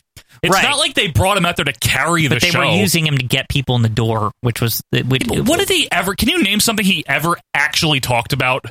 No. And that's why it's not that good. What do you mean? I was just going to say that, you know, being the president and being all this goofy stuff, and always talking about how, you know, the reason you should respect him is because he's the 1,000,000-time world champion, and that's like what he talks about a lot. Riveting. Yeah, but I'm saying every character. Dusty talks about one thing. I'm the common man. I mean, they're wrestling characters. Let's be honest. I know. I'm just trying to get a way out here. They're not like they're not like a novel character or something. Dusty Rhodes is one of the closest people to literature you could find on this entire fucking list. Maybe Dusty Rhodes is someone that elicits a more guttural and visceral emotional response than I think anyone on here. Yeah, but Ric Flair's like the fucking Great Gatsby or something. He's Gatsby levels. Yeah, no, I give you that. Yeah, he's Gatsby. Okay? He's Gatsby. He's great. But Dusty Rhodes is another one where if we're talking deep, defined characters that really tug at the heartstrings, that really get you fired up, I think Dusty has a slight edge on Ric Flair in the emotional department. I really do. I'm not just saying that. I'm torn there because, like, I personally thought the retirement was part of it was finest work. But of course someone retiring is going to be emotional. That doesn't require talent. It was just real life. My point is I think it's, as far as retirement angles go, and there's been a lot of them, it's the most tug at the heartstrings, best one they ever did. I've never seen a retirement angle that well done. He built it for like 3 months. Like Ric Flair got on the mic and like built it up. Yeah, it's well done, and the payoff was so good in the final promo and everything. Like it's at the good. end, I'm not disputing that. Yeah, I'm really not. But is that even promo work, or is that just real life with a microphone in front of his face? You know what I'm saying? I don't know. Is there really talent in that? It was building the Ric Flair, the character's demise. Like that was the point of it. It was setting it up for months. It was actually like the last big heavy lifting work Ric Flair ever did. Like it really was. Like as far as an emotional angle. Yes. You know. Okay. Yeah, I thought it was an accomplishment. I'm just trying to say it's like they both have done this kind of thing. That's why I just think it's just let's just leave it. Like because it's just incumbent. If Dusty was first, fine, whatever. Like man, we could put an asterisk next to both of their names and just say it could flip flop any day. But you know we're not taking the numbers away, Joe. We're just saying that like it literally could be either of them. I feel like I'm missing a reason why Dusty should be number one, and the fans are going to have to let me know. But maybe I'm wrong. Maybe I'm wrong. Let's just leave it. Listen. I would love Dusty number one too. I like him, but I can't. You know how much I like Dusty. I just think the fact that I can't include the Prime stuff is no, we can't. Yeah, we can't. That's immediately announcing. Elevating for me. No, I know, but that's announcing. Yeah, we can't count that. It's not fair.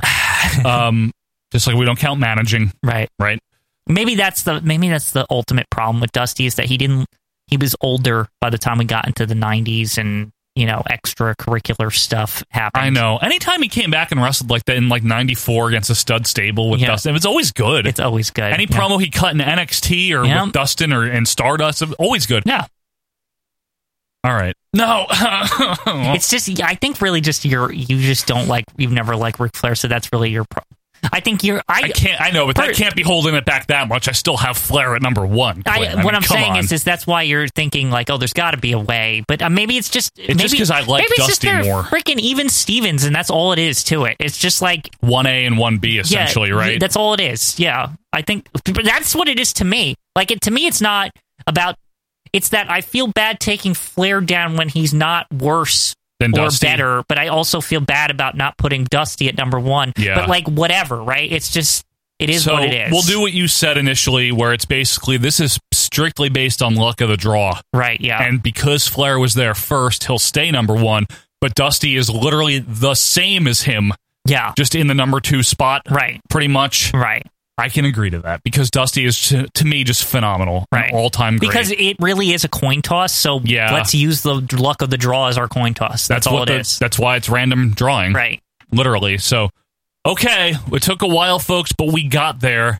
So essentially here, at number 1 is Ric Flair, but Dusty Rhodes at number 2 is all but, formality. He's essentially also number 1. Right. Just barely below Flair because of he got there later. It's all who got there first. He arrived late to the party and Flair's already got the seat. Right. That's all it is. You know what I mean? I'll give it to you, Daddy. Yeah. 3, Hulk Hogan, still phenomenal ranking for Hogan, as he should be. 4, Randy Savage. 5, Steve Austin. 6, Piper. 7, Jericho. And 8, The Rock. Folks, if you agree or disagree with any of this, the most important thing is let us know why and not just call us stupid. You can do that on Twitter at OVP Podcast. You can email us or, of course, join the group. But when we come back, Quinn, Nawa,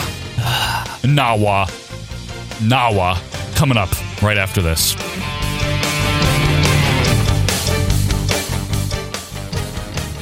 Dusty Rhodes. Welcome back, Dusty. God, hold this just a minute. You want a little bit go? I got something to say. Let me have this thing. I've been all over the country, and I've been missing 17 because Dusty Rhodes is the scene on 17. Everybody be talking jive when I was gone. They be saying that they doing that. Do you know what fashionable means? Do you know what fashionable means? Fashionable means that's somebody that starts a trend. Well, I was bad before it was fashionable. I was the American dream before it was fashionable. I was the greatest lover in the world before it was fashionable. And I am the greatest wrestler in the world now because it's fashionable. Now, the World's Heavyweight title belongs to the American Dream, Dusty Rhodes.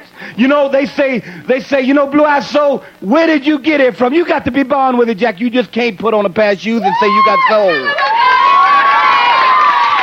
I'm going to go on record right now telling everybody, from Jimmy Snuka to Tommy Rich, all the way down to Nature Boy Ric Flair.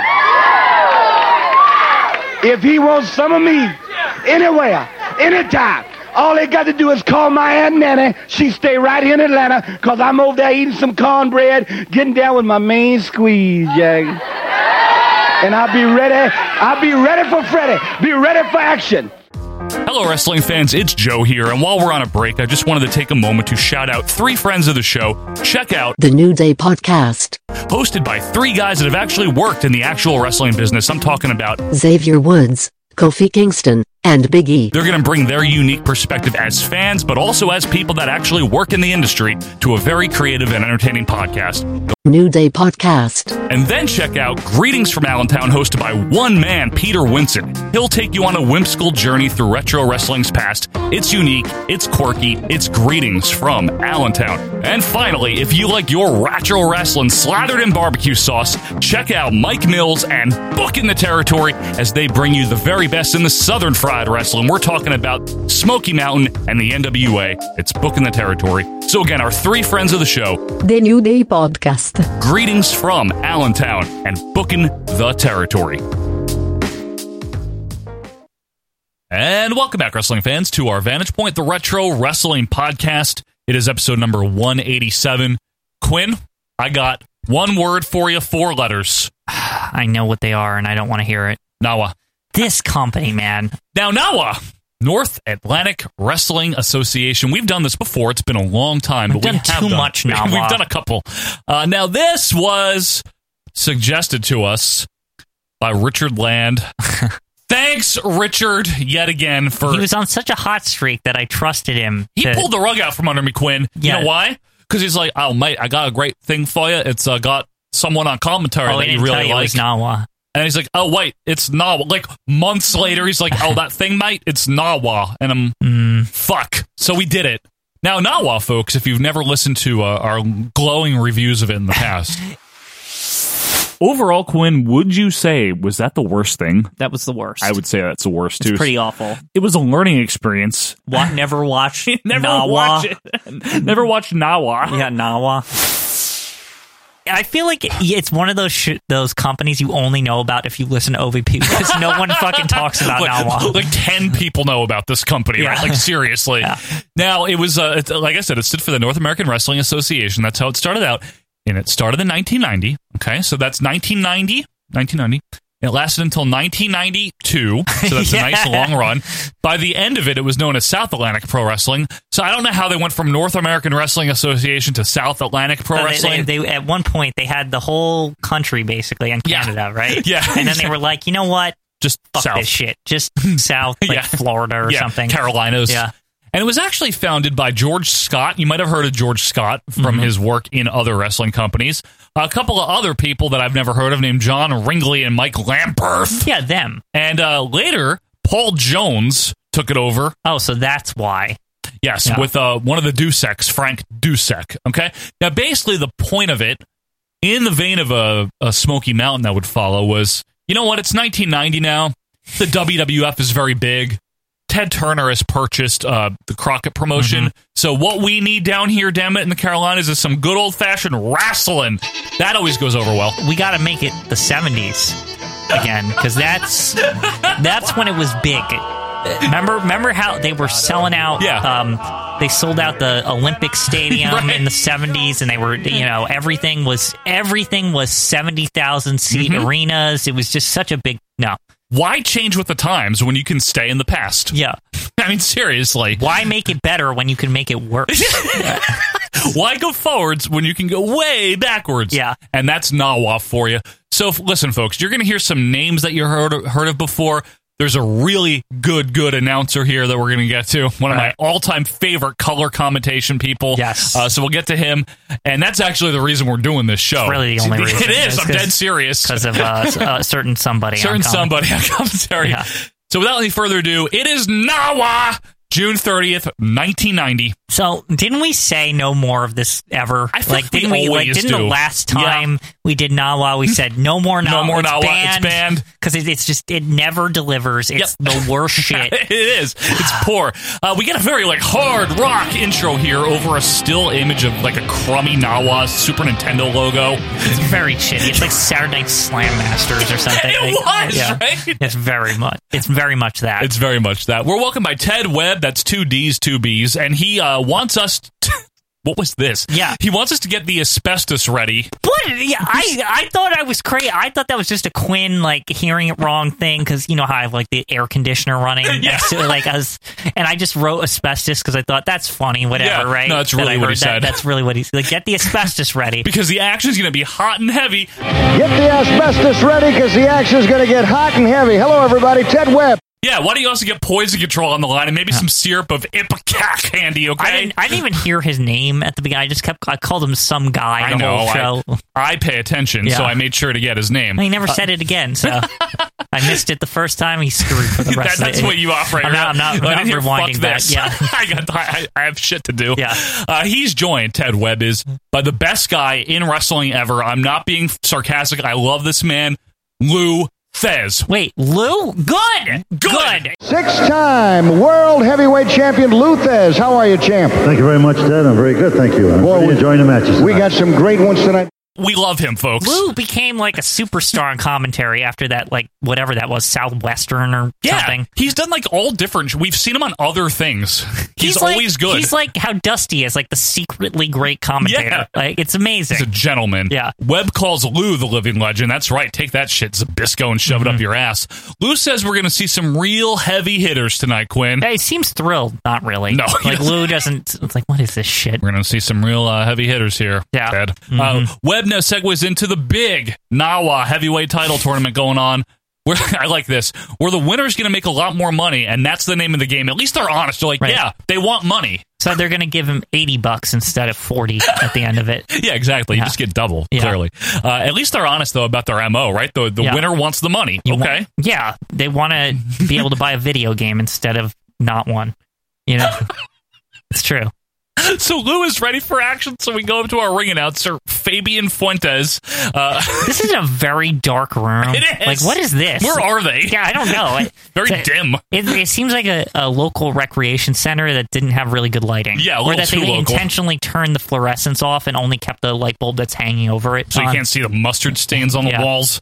It's one fall, 10-minute tag team action here. First, we have Speedy Gonzalez. Very uncreative. Speedy Gonzalez. It's real, folks. Yeah. Weighing 235 pounds from North Chicago, here is Speedy Gonzalez. His partner, not making this one up. I can't believe this. Hunter Thompson. Again? First of all, didn't he come up in something? Hunter S. Thompson we talked about recently, yes. Yeah, it's very... These names are horrible. Very uncreative. It's like, who's an author? Who's a cartoon character? It's like, it's just, they just pick stuff off the shelf, you know? Yeah, I don't know if you caught it, folks, but F. Scott Fitzgerald was actually in the dark match. Yeah. Welcome to the Jungle fires up, which can only mean one thing, because when you think Welcome to the Jungle, you think Bo Reagan and Vince Torelli, who is Ken Shamrock. Wait, that's him? Yes. Oh, he didn't look like him. No, he looks like Paul Roma here, actually. Their manager is Paul Jones because fuck you. He's dressed like a normal person, which is really weird, by the way. Not like a horseman or whatever the hell he normally is. This whole program threw me off because this is not the Paul Jones I know. This is like... Yeah, he's normal. This is like when Teddy Long is managing Ice Train version. Or Jim Powers. Where like he's like extra like, hi, I'm Teddy Long. Like, you know, hi, I'm Paul Danny Jones. Glover. It's like I used to be a character. I'm not anymore. Yeah, I just wear a regular suit now. Yeah. Because he's really usually weird. dressed like Hitler or whatever the hell he is. I don't know what it is. It's all over the place. It's always bad. The referee looks like Giles' dad. Hey, Ken, can I borrow that lawnmower? Sure you can! Bo Reagan, I swear we've seen him before, Quinn. Not that you would remember, but I swear we've seen Bo Reagan before. I'll take your word for it. Bo and Speedy start off here as Lou Thez, unfortunately, he needs the bass turned down on this mic. He's like, hi, I'm Lou Thez. Like, it sounds really bad. Well, this young boy, Vince, has a real aptitude for the sport, and you can pick him out, out of a crowd. It's very easy. Hi, I'm Lou Thez. It's like just hard to hear. Anyway, Speedy lands an arm drag and then poses, lock up again. Top wrist lock by Bo. Paul Jones honestly looks like he just came from a job interview. That's the type of suit he's wearing, like a very unassuming suit. Like I said, he just looks like a guy. Yeah, it doesn't even look like Paul Jones, really. No, he doesn't. He talks later. He doesn't even sound like Paul Jones. Looks like he's going to retire in like 4 years. I really like this. I like everyone. Yeah, we'll get to that. But yeah. Good stuff here. Tag to Shamrock, who flops in looking all stupid. I can't no believe knee pads. that's him. Yeah, Vince Torelli. He Ken doesn't Shamrock. look anything like It's him. really him. He's like a young up-and-comer version. It's real. I'm not making it up. He hits a crappy fisherman suplex for 2. Lou is like, one of the things we teach constantly. Bridge, bridge, bridge. Okay, Lou. Hunter S. Thompson in now. Shamrock rides around on the back or in double check. I don't care. It's very exciting. I like, by the way, how the notes don't say Hunter S. Thompson, but you can't even I can't even help myself. It's just like, that's Hunter Thompson. Like, why would they? That's the only thing that would ever cross your mind when they say Hunter S. Thompson, obviously. Yeah, there's some fear and loathing here. Nice overhead suplex by Shamrock, which is called the suplex by Webb. Crappy small package by Reagan gets 2. Lou is like, I like that move. In general. He didn't mean Reagan doing it. Lou just is a fan of the small package. Yeah, he's not a fan of these people. No. This is all very standard fare. God, yeah. Hammerlocks and shit. It's like, look, they can wrestle. Yeah, great. Continuing to apply the pressure, hooking the leg, cradles him. 1, 2, Thompson kicks out. That small package is really a sleeper. You can beat a fella very quickly with it. No doubt. Webb, I gotta say, decent voice. Actually calls moves, so I can't complain. Thez and Webb now talk about conditioning, how it's very important. Webb says Lou Thez looks awesome, and he can get in the ring right now. I mean, here's the thing. It's true. Lou looks great, especially considering he was at the Last Supper. Like, he really does. He does look good. Remember, he always 90 here? Like, I'm not even joking. He's not 90. He's in his 80s at the very least. I think, if anything, he's like 74, but still, he looks amazing. It's insane. Remember, he looked like that until the end. Yeah, remember he's like on that WWF thing in like the late 90s where he's like literally 90? Yeah, and he looked awesome. He looks fine. He's great. I love Lou Thez. And he says he still trains 5 days a week. Of course he does. I know, he's like, I don't care. Crappy bridging armbar by Shamrock. Head scissors, wrist lock combo now. Can we get on with it? I wanted to turn this off. Well, you know what the problem is, Quinn? It's not bad so much as it's extremely boring, pointless, and stupid. It's just them proving to like whoever in the back that they can wrestle so that somebody else hires them. Yeah, and this is what's going to revolutionize the industry. Right. We need the territories back, a bunch of people just trying to get into another company. Like, that's all this is. It's real. It's real. Or a bunch of people that got fired from the big company, and they're like, well, I need to get a paycheck. Trenton Thunder of wrestling over here. Fisherman suplex by Shamrock gets 2 again, and Reagan comes back in with a very nice delayed vertical for 2. Can it just be over, please? Yeah. Shamrock Roma comes back in now with a dangerous-looking overhead belly-to-belly for the win. This stunk. Yes, it did. I'm like yawning thinking about it. It's not good. We cut to break now and come back to Jerry Price being introduced. What? His partner from Monroe. Not just no state, nothing. Nope, Monroe. Don't know where. is Daryl Woodworth. With these names. Price and Woodworth. Sounds Jerry like a Price, law firm. it's just fake Jerry Rice. That's all it is. That's what they're going for. Jerry Rice. Yeah. Their opponents, first from Venice Beach, California. Wow, that's not a familiar hometown. Mm-hmm. It's Colt Steele. Hot. Everyone wanted him in the 90s, right? He looks like Barry Windham if Barry Windham was dressing up like Sandy Beach, imitating Sting with no makeup. His partner's Brad Anderson, who's the son of Gene Anderson, I think. I don't even care. It doesn't matter. None of this matters. They're both just big early 90s dorks, although I gotta say the heels remind me of the original Dream Team for some reason, just slightly less old looking. I guess. I don't know. They have that air about them. Yeah, outdated. Yeah, exactly. That's what I mean. Webb says, yeah, Brad is the son of Gene Anderson for the two of you that care about the real Anderson relations out there. Steele and Price started headlock by Steele. I literally went to look at something else for like a minute, and we come back, we're still in the headlock. Check what cereal you had or something I forget what I was doing, by the way, this is an Australian tag team match, Quinn. Why do they even say that? Isn't pretty much like every tag team match an Australian tag match? Like, isn't it just assumed that that's the rules of tag team matches now? What is the difference again? There's a tag rope. Isn't that what it is? Is that what it is? I think what it is. I don't remember. I think it is the rule, but it's something. The point is that you don't need to know because it's something that's been integrated in tag team matches for so fucking long. The 60s. That it's like not even, it doesn't need to be mentioned anymore. You know what I mean?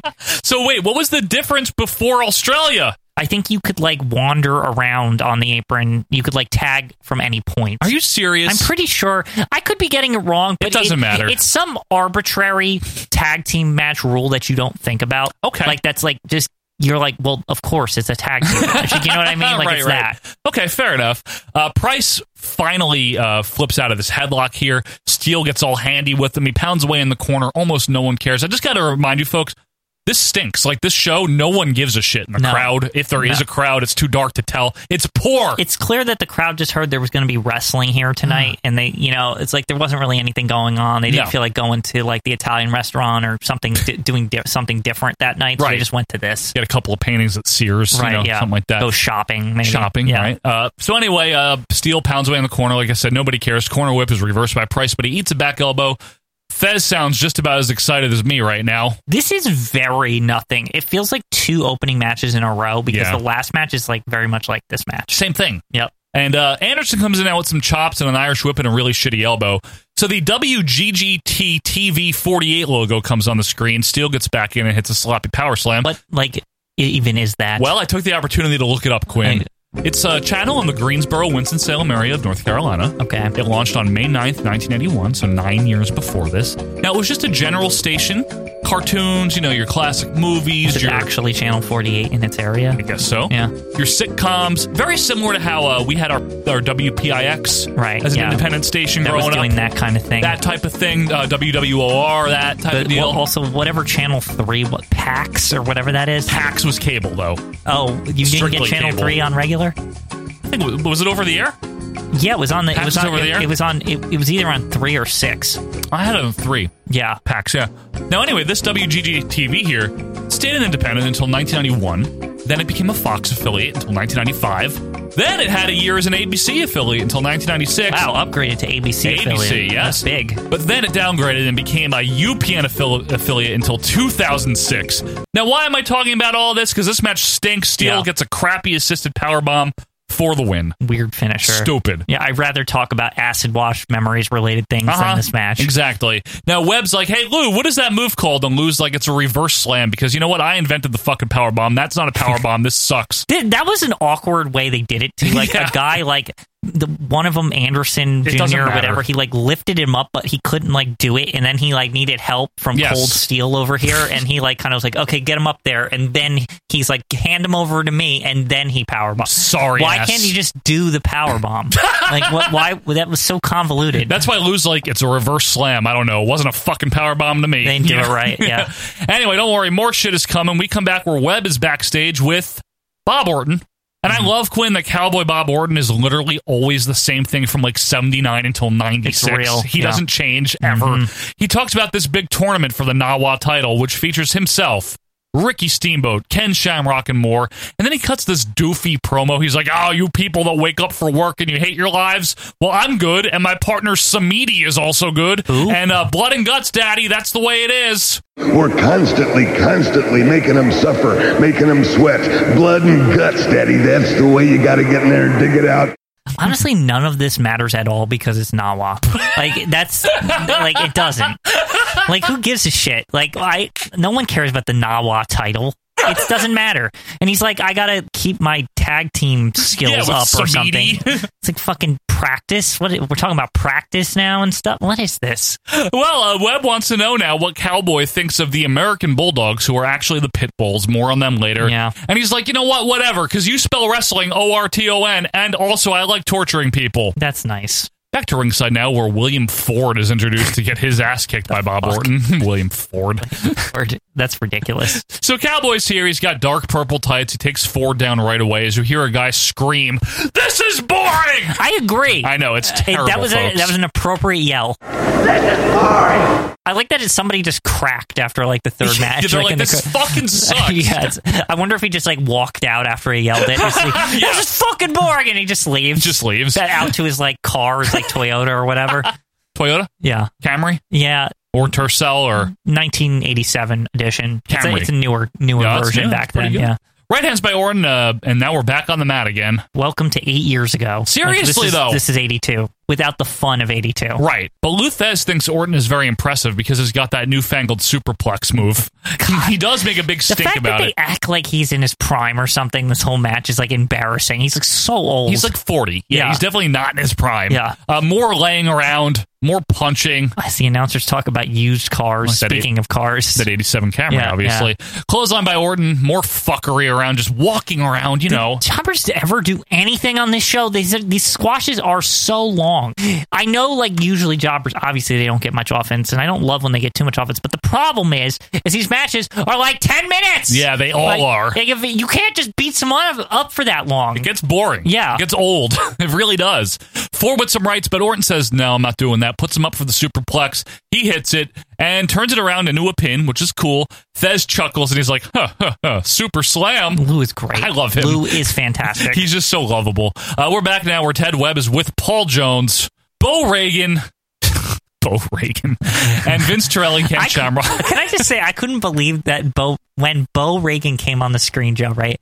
That's the only time I went back because I was like, no. That's like, really because his you know name. how I always say Bo Bradley as a joke? I was like, they forgot the B, right? No, like, it's he's really not Bo. It's really Bo. Bo knows. Yeah. Bo blows. Paul Jones says that in every sport today, the big stars are over the hill. We just saw Bob Orton. Like, so wrestling included, yes. You know what I mean? Not a timely time to be making fun of other sports. Not a good idea. He literally was in the last segment. Yeah. And he's like, no, but Reagan and Torelli, they're the new breed. They're going to be the next champions. I have all the confidence in the world. I'm taking all my training. I'm not taking any money, any of their money. Again, it's so strange seeing him act like nice, boring face, like he's somebody's grandpa or something. It's like real. Bad. Grandfather. Yeah. Werther's. Werther's originals. Hey there, Ryan. Grandpa, you can't imagine how many different butter candies I just saw in the store. One. Reagan says Paul is great. Shamrock's all like, I'm good. Bo Reagan is good. Paul Jones is good. He needs to shut up. Yes, he does. Oh, and they also don't say die, which I don't know what that phrase is. He's like, and we don't say die. No, I think it made me never say die. Like that's an actual phrase. Yeah. We don't say die. That's what that's not how you say. We have a never say die attitude. Right, that's like what you're supposed to say. He's like, and we never say die. Yeah. We're new, but we're still learning, and we're going to be there. We're going to be just as tough as anybody else, because when we step in that ring, we're competitors, and we will not give up. We don't say die. A hard cut now to the Nasty Boys being assholes as they enter the ring. They work here? I guess. Don't they have like better positions somewhere Not else? Like yet. Even in AWA at this point? Like that's better than this. Weren't they in WCW like now, and then doesn't Vince take them from WCW? Maybe it's one of those situations where they like filmed this like when they didn't have the contracts yet for either company, right? They weren't like signed anywhere, and they were like, well, let's go get some gigs just in case, right? And they filmed this, and then like put it in the can for like months. Weren't they working for WCW without a contract? And Vince is like, oh, You don't have a contract? You're going to come how work that for me. happened? Yeah, Because I think so. that would explain why they're just barnstorming in Nawa for probably just a couple extra bucks. They're Probably. that's all this is, probably. Like literally gas money, probably. Anyway, Knobs gets all pissy on the mic for no real explained reason. Anyway, their opponents have shitty music, and they're the American Bulldogs, Rex and Spike. Yes, as I mentioned, that's the Pit Bulls from ECW. It even says Pit Bulls on their trunks, like even though they're called the American Bulldogs. Yeah, which is clearly just like, oh, remember the British Bulldogs? I know. That's all that is. It's horrible. The Nasties have their homemade-looking shirts, which I honestly think are better than the neon graffiti ones, Quinn. Yeah, they're looking very bootleg Nasty Boys, like less Disney version, with the logo thing. Yeah, like they're handwritten. Yeah, I think it makes them look more authentic, actually. I like it too. Yeah. No, I do. I like it better than like the clearly like, let's get these printed, WWF graffiti here's the thing shirts. is they're supposed to be grungy street guys. Yeah. Like they should be like, it should look like they wrote the logo themselves. That's what it looks like, right? Yeah, this is what they should have been wearing in WF all along. Right. If they never got cute in the WWF, I would have liked them a lot more. Me too. Seriously. Because they do seem a little more badass here. Especially Sags, for some reason. He seems especially, like, badass. Told you from the beginning that Sags is amazing. Well, here's no the one thing. appreciates Jerry Sags like I do. I think, I've always said this, I think Knobs is the captain and he has a little bit more charisma. He is. Because, he made up Pity City and all that. Like, that's not good. I just mean that Knobs is always looking out. He's looking out for him and Sags, like, as far as how they make their money. I feel like Knobs is kind of, he's doing the He's the arrangements. guiding light. He's the guiding light. He's like, Sags, we're gonna get shirts. Like, that was his idea. Right, 100%. Of course it was. Oh, definitely. And Sags was like, that's a good idea. We should get shirts. You know what I mean? It's like that kind of situation. Right. Okay, fair enough. Only a 10-minute time limit here, thankfully, as Knobs stalls like he's Larry Zbyszko before locking up with Spike. Shove off by Knobs. Luthez, in a very polite way, basically says that even though Knobs looks fat, he's strong. There you go. He's got fat strength. He does. Webb references the Nasties as being from New York City, which is actually their canon in every company except WWF. Well, they're from Nastyville or whatever, right? Well, that's a little bit later, but in WWF, they're from Allentown. Oh, you're right. Which is their actual hometown. You're absolutely right. But I totally forgot about that. In other companies, they're from New York. I wonder if maybe because WF's from New York, they didn't want to, maybe it means something different to them. The irony being that WWF's also from Allentown. Right. Wow. Isn't that funny? That is weird. I wonder if Knobs and Sags are at some of those fucking tapings. This had to be some kind of, joke between the guys in the back. You know what I mean? Where they switched their... I don't know. Maybe, I don't know. It seems too coincidental. You're right, because Allentown... Yeah. We've been to Allentown. Right. It's fine. It's a town. It's a town. Referee is Ron West, but I really wish it was Don West. That'd be funnier. Ken Griffin, you know what you're right, yeah, if this was like an early gig, kind of how Shamrock's on here. Yeah.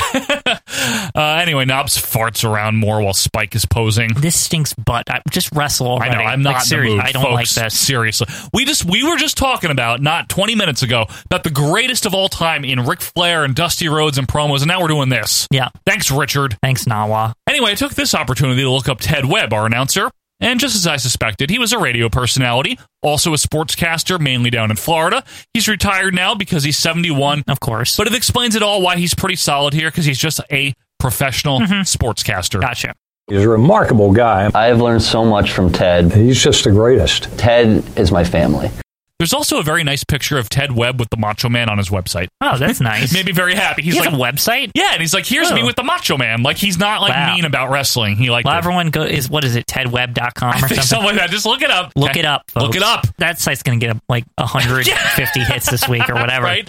Anyway, Sags comes in now to get beat up as Webb says the Bulldogs went to school at Our Lady of Charles Bronson, which is actually... That's not real. There's no way, right? What the hell?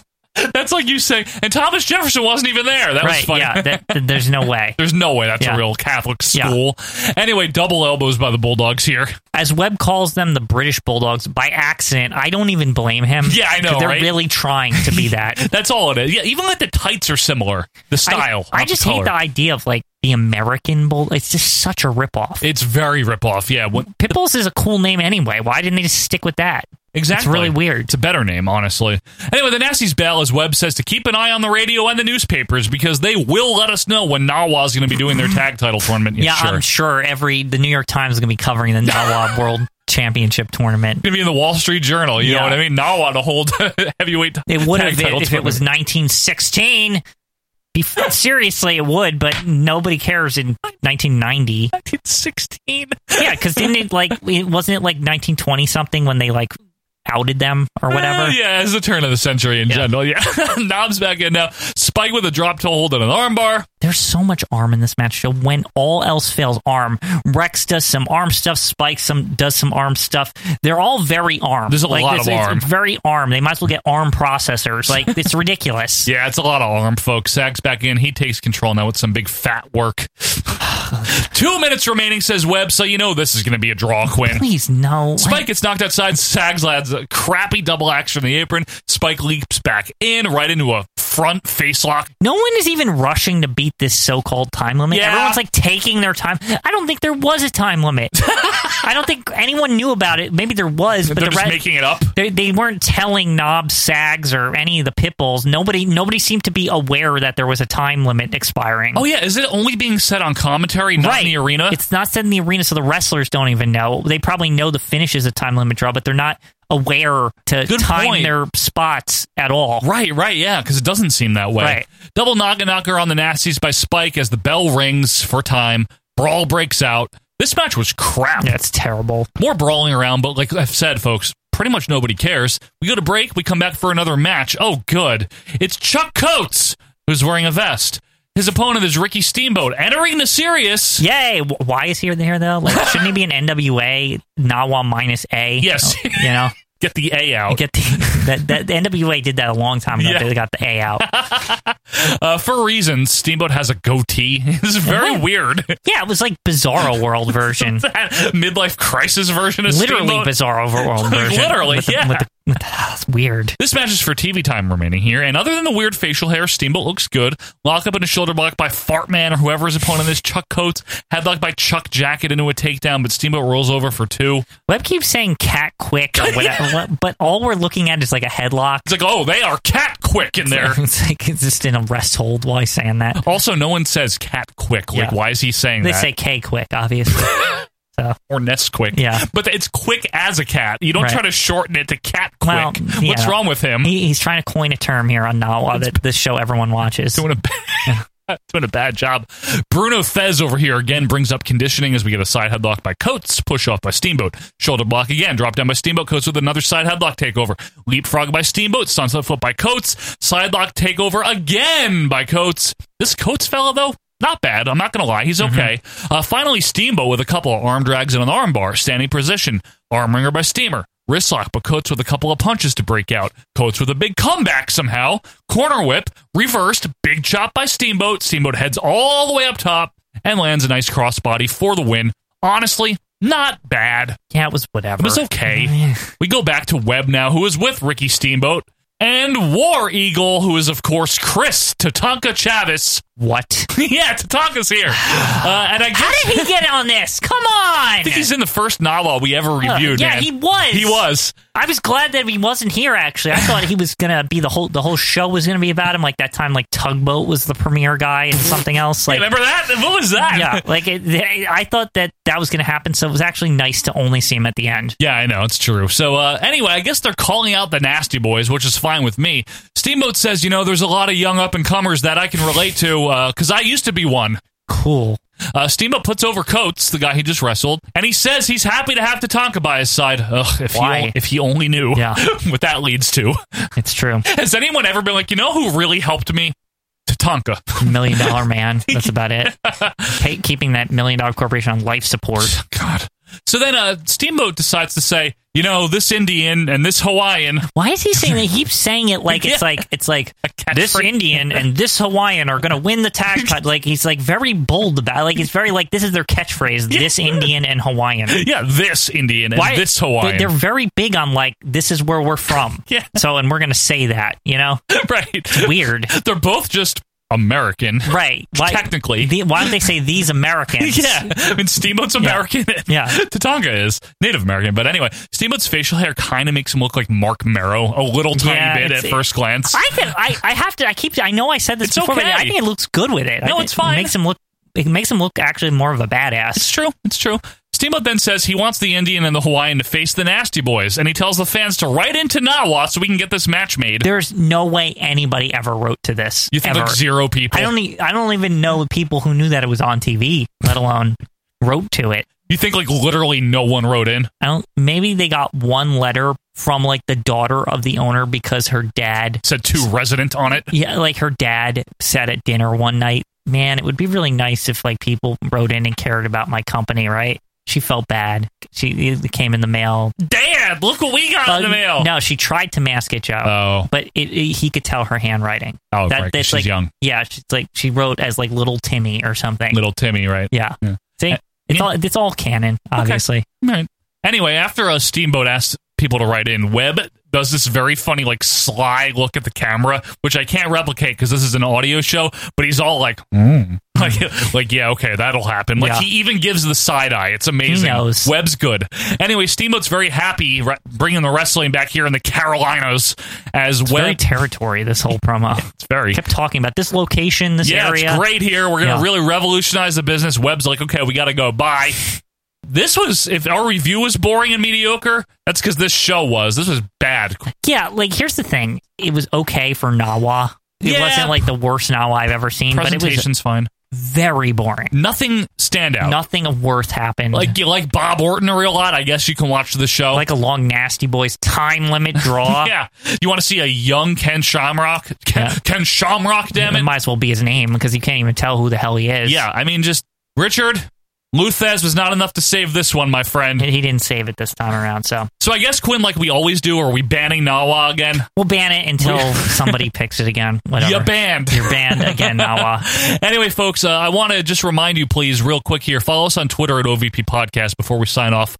I also want to remind you, you can leave us a review, Apple Podcasts, iTunes. We'd really appreciate that. And of course, if you want to donate, you can do so. Patreon.com/OVP Podcast. You get a lot of extra stuff. But Quinn, I had fun this week with you romping through the world of retro wrestling. It's a good romp this week. It was a good romp. Obviously, give us your feedback on Royal Rankings. Let us know why. We like to know why. And we have a few more episodes here for this season. Some more up-and-comers coming next week, folks. So until that time, until next week, I'm Joe Murata. That is Michael Quinn, and we are getting the heck out of here. See ya.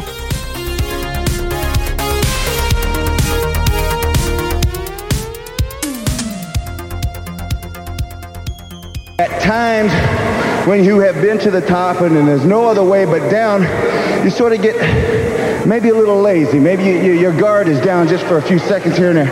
And you get some young, hungry lion in there against a seasoned veteran that may have his guard down, and the next thing you know, my shoulders could have been down over the mat for a 1, 2, 3. I give credit where credit due. The young kid's good. I'm glad to have a big fellow like this on my side. We're talking right now, negotiating, and I think we're filling in the small spaces, but I think we're going to be right at the very top during this tag team tournament. I'll tell you what, you can bet that the fans out there, that whenever they see this Indian and this Hawaiian out there in that ring, that we're going to give it our best shot. But I'll tell you something right now. I'd like for some time that the next time they do television for the Indian and the Hawaiian to go.